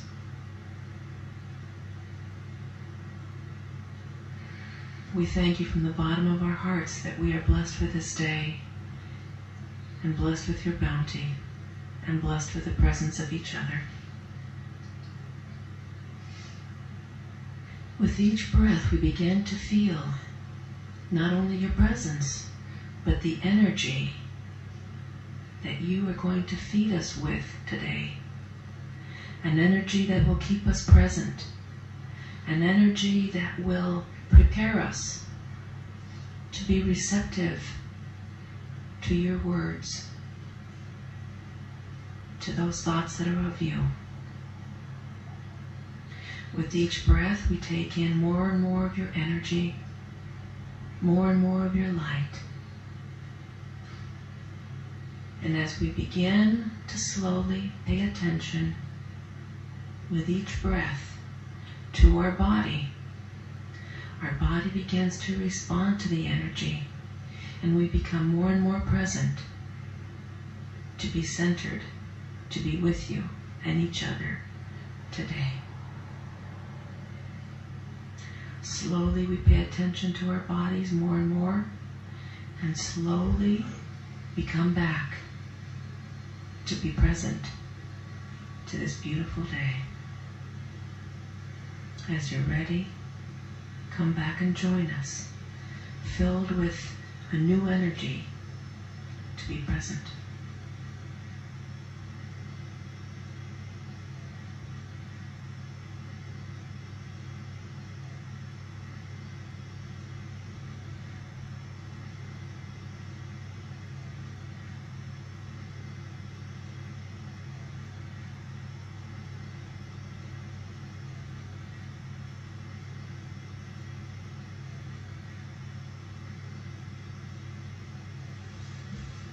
Thank you.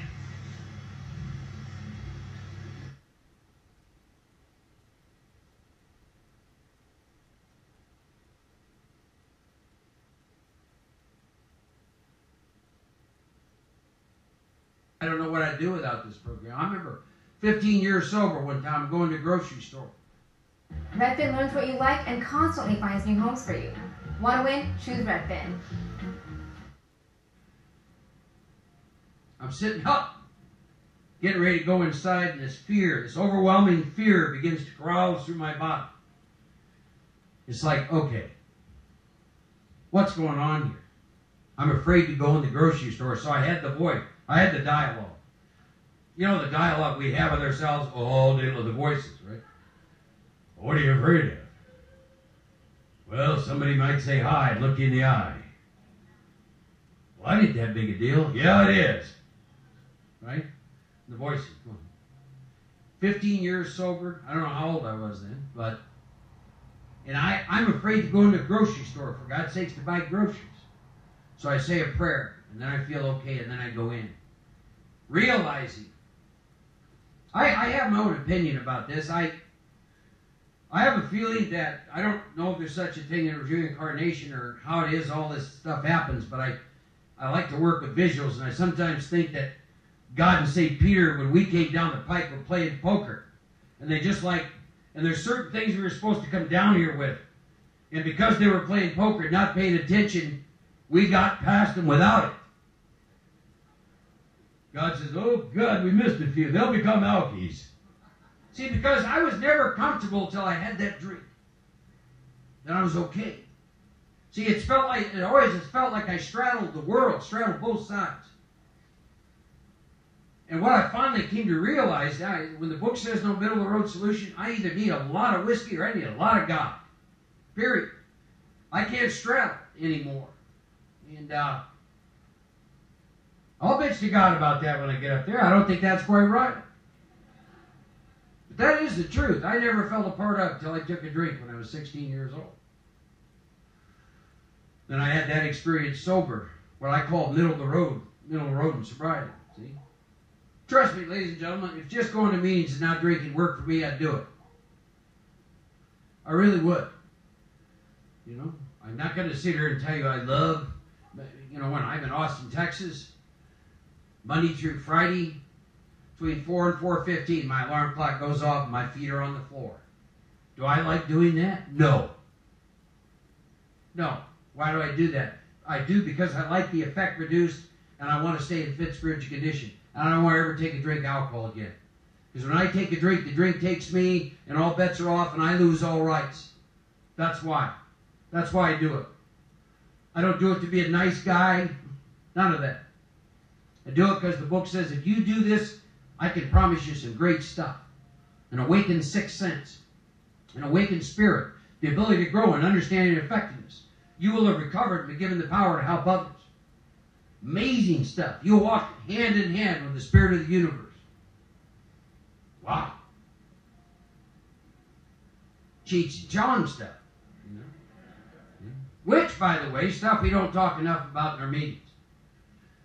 I hope when I leave here, I'll stir up what you bring up for a topic. For example, went to a couple meetings down here. Everybody have a topic, and I almost did this. I didn't, but maybe I will. Yes, I'd like you to share your experience with your new sixth sense. That's in the 10th step, by the way. Do the work in the first 9, face and be rid of that which has you blocked from power. You get to the 10th step and 11th step and start working those disciplines, you do have a new sixth sense. It's called your spirit, your awakened spirit. You start to go through your day and your life, letting that awakened spirit guide you and move you. Fabulous stuff. What's your experience with having entered the world of the spirit? That's in the 10th step too. Now, you ever heard that as a topic? Why are we talking about this stuff? Power. This program's about power. It tells you that we agnostics. The whole purpose of this program is to enable you to develop a relationship with a power which will do for you what you cannot do for yourself. Why aren't we talking about power? Donkeys love power. It is. It's the power. How about right in the middle of fear inventory? This is another topic you'll never hear. It says, I'm going to let God demonstrate through me what God can do. Why aren't we talking about that? Why are we talking about what it's like to let God demonstrate through you what God can do? A couple of people say, well, what preparation do you do for this? And I said, nothing.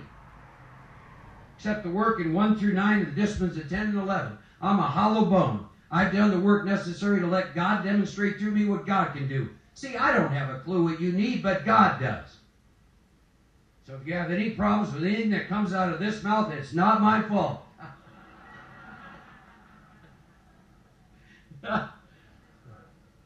But see, all this is in this book. Incredible stuff. Oh, you still drink? Go to meetings? No. A life beyond your wildest dream. Rocket scientist stuff. Great stuff. See? You wake up to all that. You take that into your life. Take that into your relationships. Take that into your careers. Take that into every area of your life. Take that kind of power. We agnostics be an intelligent agent, spearhead of God's ever-advancing creation. What does that mean? Well, I think it means intelligent agent, spearhead of God's ever-advancing creation. See? All my troubles are my own making. Most powerful, one of the most powerful statements of hope in the Big Book. Why would I say that? Why do you think I would say that? Big Book says, all my troubles are my own making. Why is that a great thing? What if your troubles are of somebody else's making? They got to change in order for you to get well. Right? I've done a lot of work with the fourth and fifth steps.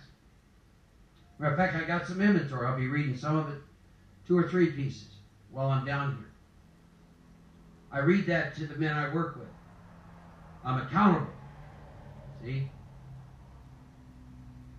If you get your sense of self outside yourself, you're in trouble.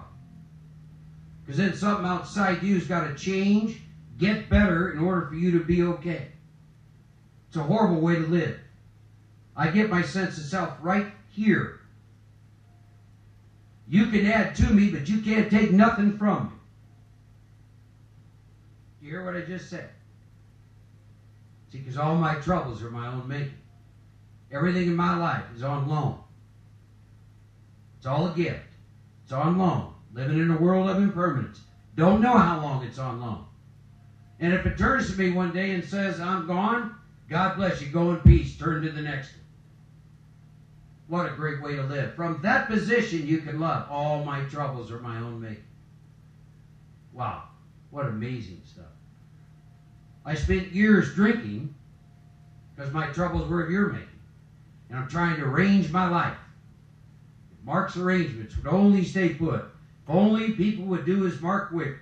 Our greatest adventure is changing the way we travel on Earth. The show would be great. Right? Listen to some gentlemen read some inventory today. Probably tomorrow night. I want to spend some time talking about the 4th and 5th step. My experience over the years, and I've worked with a lot of people, a lot of varying lengths. Right now, I'm sponsoring a woman. She's 44 years sober. Been sponsoring her for 10 years. When she came to me, she was one of the doing a lot of speaking, yada, yada, yada. Nobody would say anything to her, and she was dying of untreated alcoholism. She almost committed suicide. Alone with the most sobriety. She heard a tape when I talked about almost taking myself out of here. She called me. Took her through the steps, right in inventory. tell you, doing a fifth step with somebody that long sober and I got less time was like dancing with the devil. Unbelievable. Pulled her free of that. Pulled her free of that. Incredible. Woman's in her 80s and more vibrant and alive than anyone I know. Fabulous stuff. Doesn't matter how long you're sober, you get trapped by this stuff. See? I want to talk more about the fourth and the fifth step. What that's about. I believe in writing a lot with inventory. Why? Because my ego is as mysterious and powerful as God himself as far as I'm concerned, and I can't defeat my ego. It takes the best of us. So that's why you do fourth and fifth steps. I started to tell you my current reality. I mentioned the unmanageability. But you might consider this as an exercise. Is make a list of your own current unmanageability. The stuff that's rubbing up against you. Make a list of your current fears. I'm not talking old stuff. I'm not talking like the fear inventory itself. But all of us in this room, I would say in the last week or two, you have reoccurring fears running through your mind, don't you? That list may be 6, 7, 8 of them. That's what's rubbing up against you today. Then you walk into the meeting, they say, how you doing? You go, I do just fine. Wake up. On the one hand you are, on the other you're not. See, I had 9 fears. 10:30 at night, no one's around. Finished the evening review, all hooked up. This voice. You'll never quit smoking. You'll die a horrible death. Have a good night. See? Y'all know what I mean about them voices, right? We'll have a little fun. I want to introduce you to your host of characters, if I can. This morning, when you all got up, within about 5 or 10 minutes, imagine that you had a table. Imagine there's chairs. And you all had internal dialogue going on this morning, right? The voices. Some of you perhaps think that is a singular voice. It is not. I'll introduce you to my voices. You can identify your own.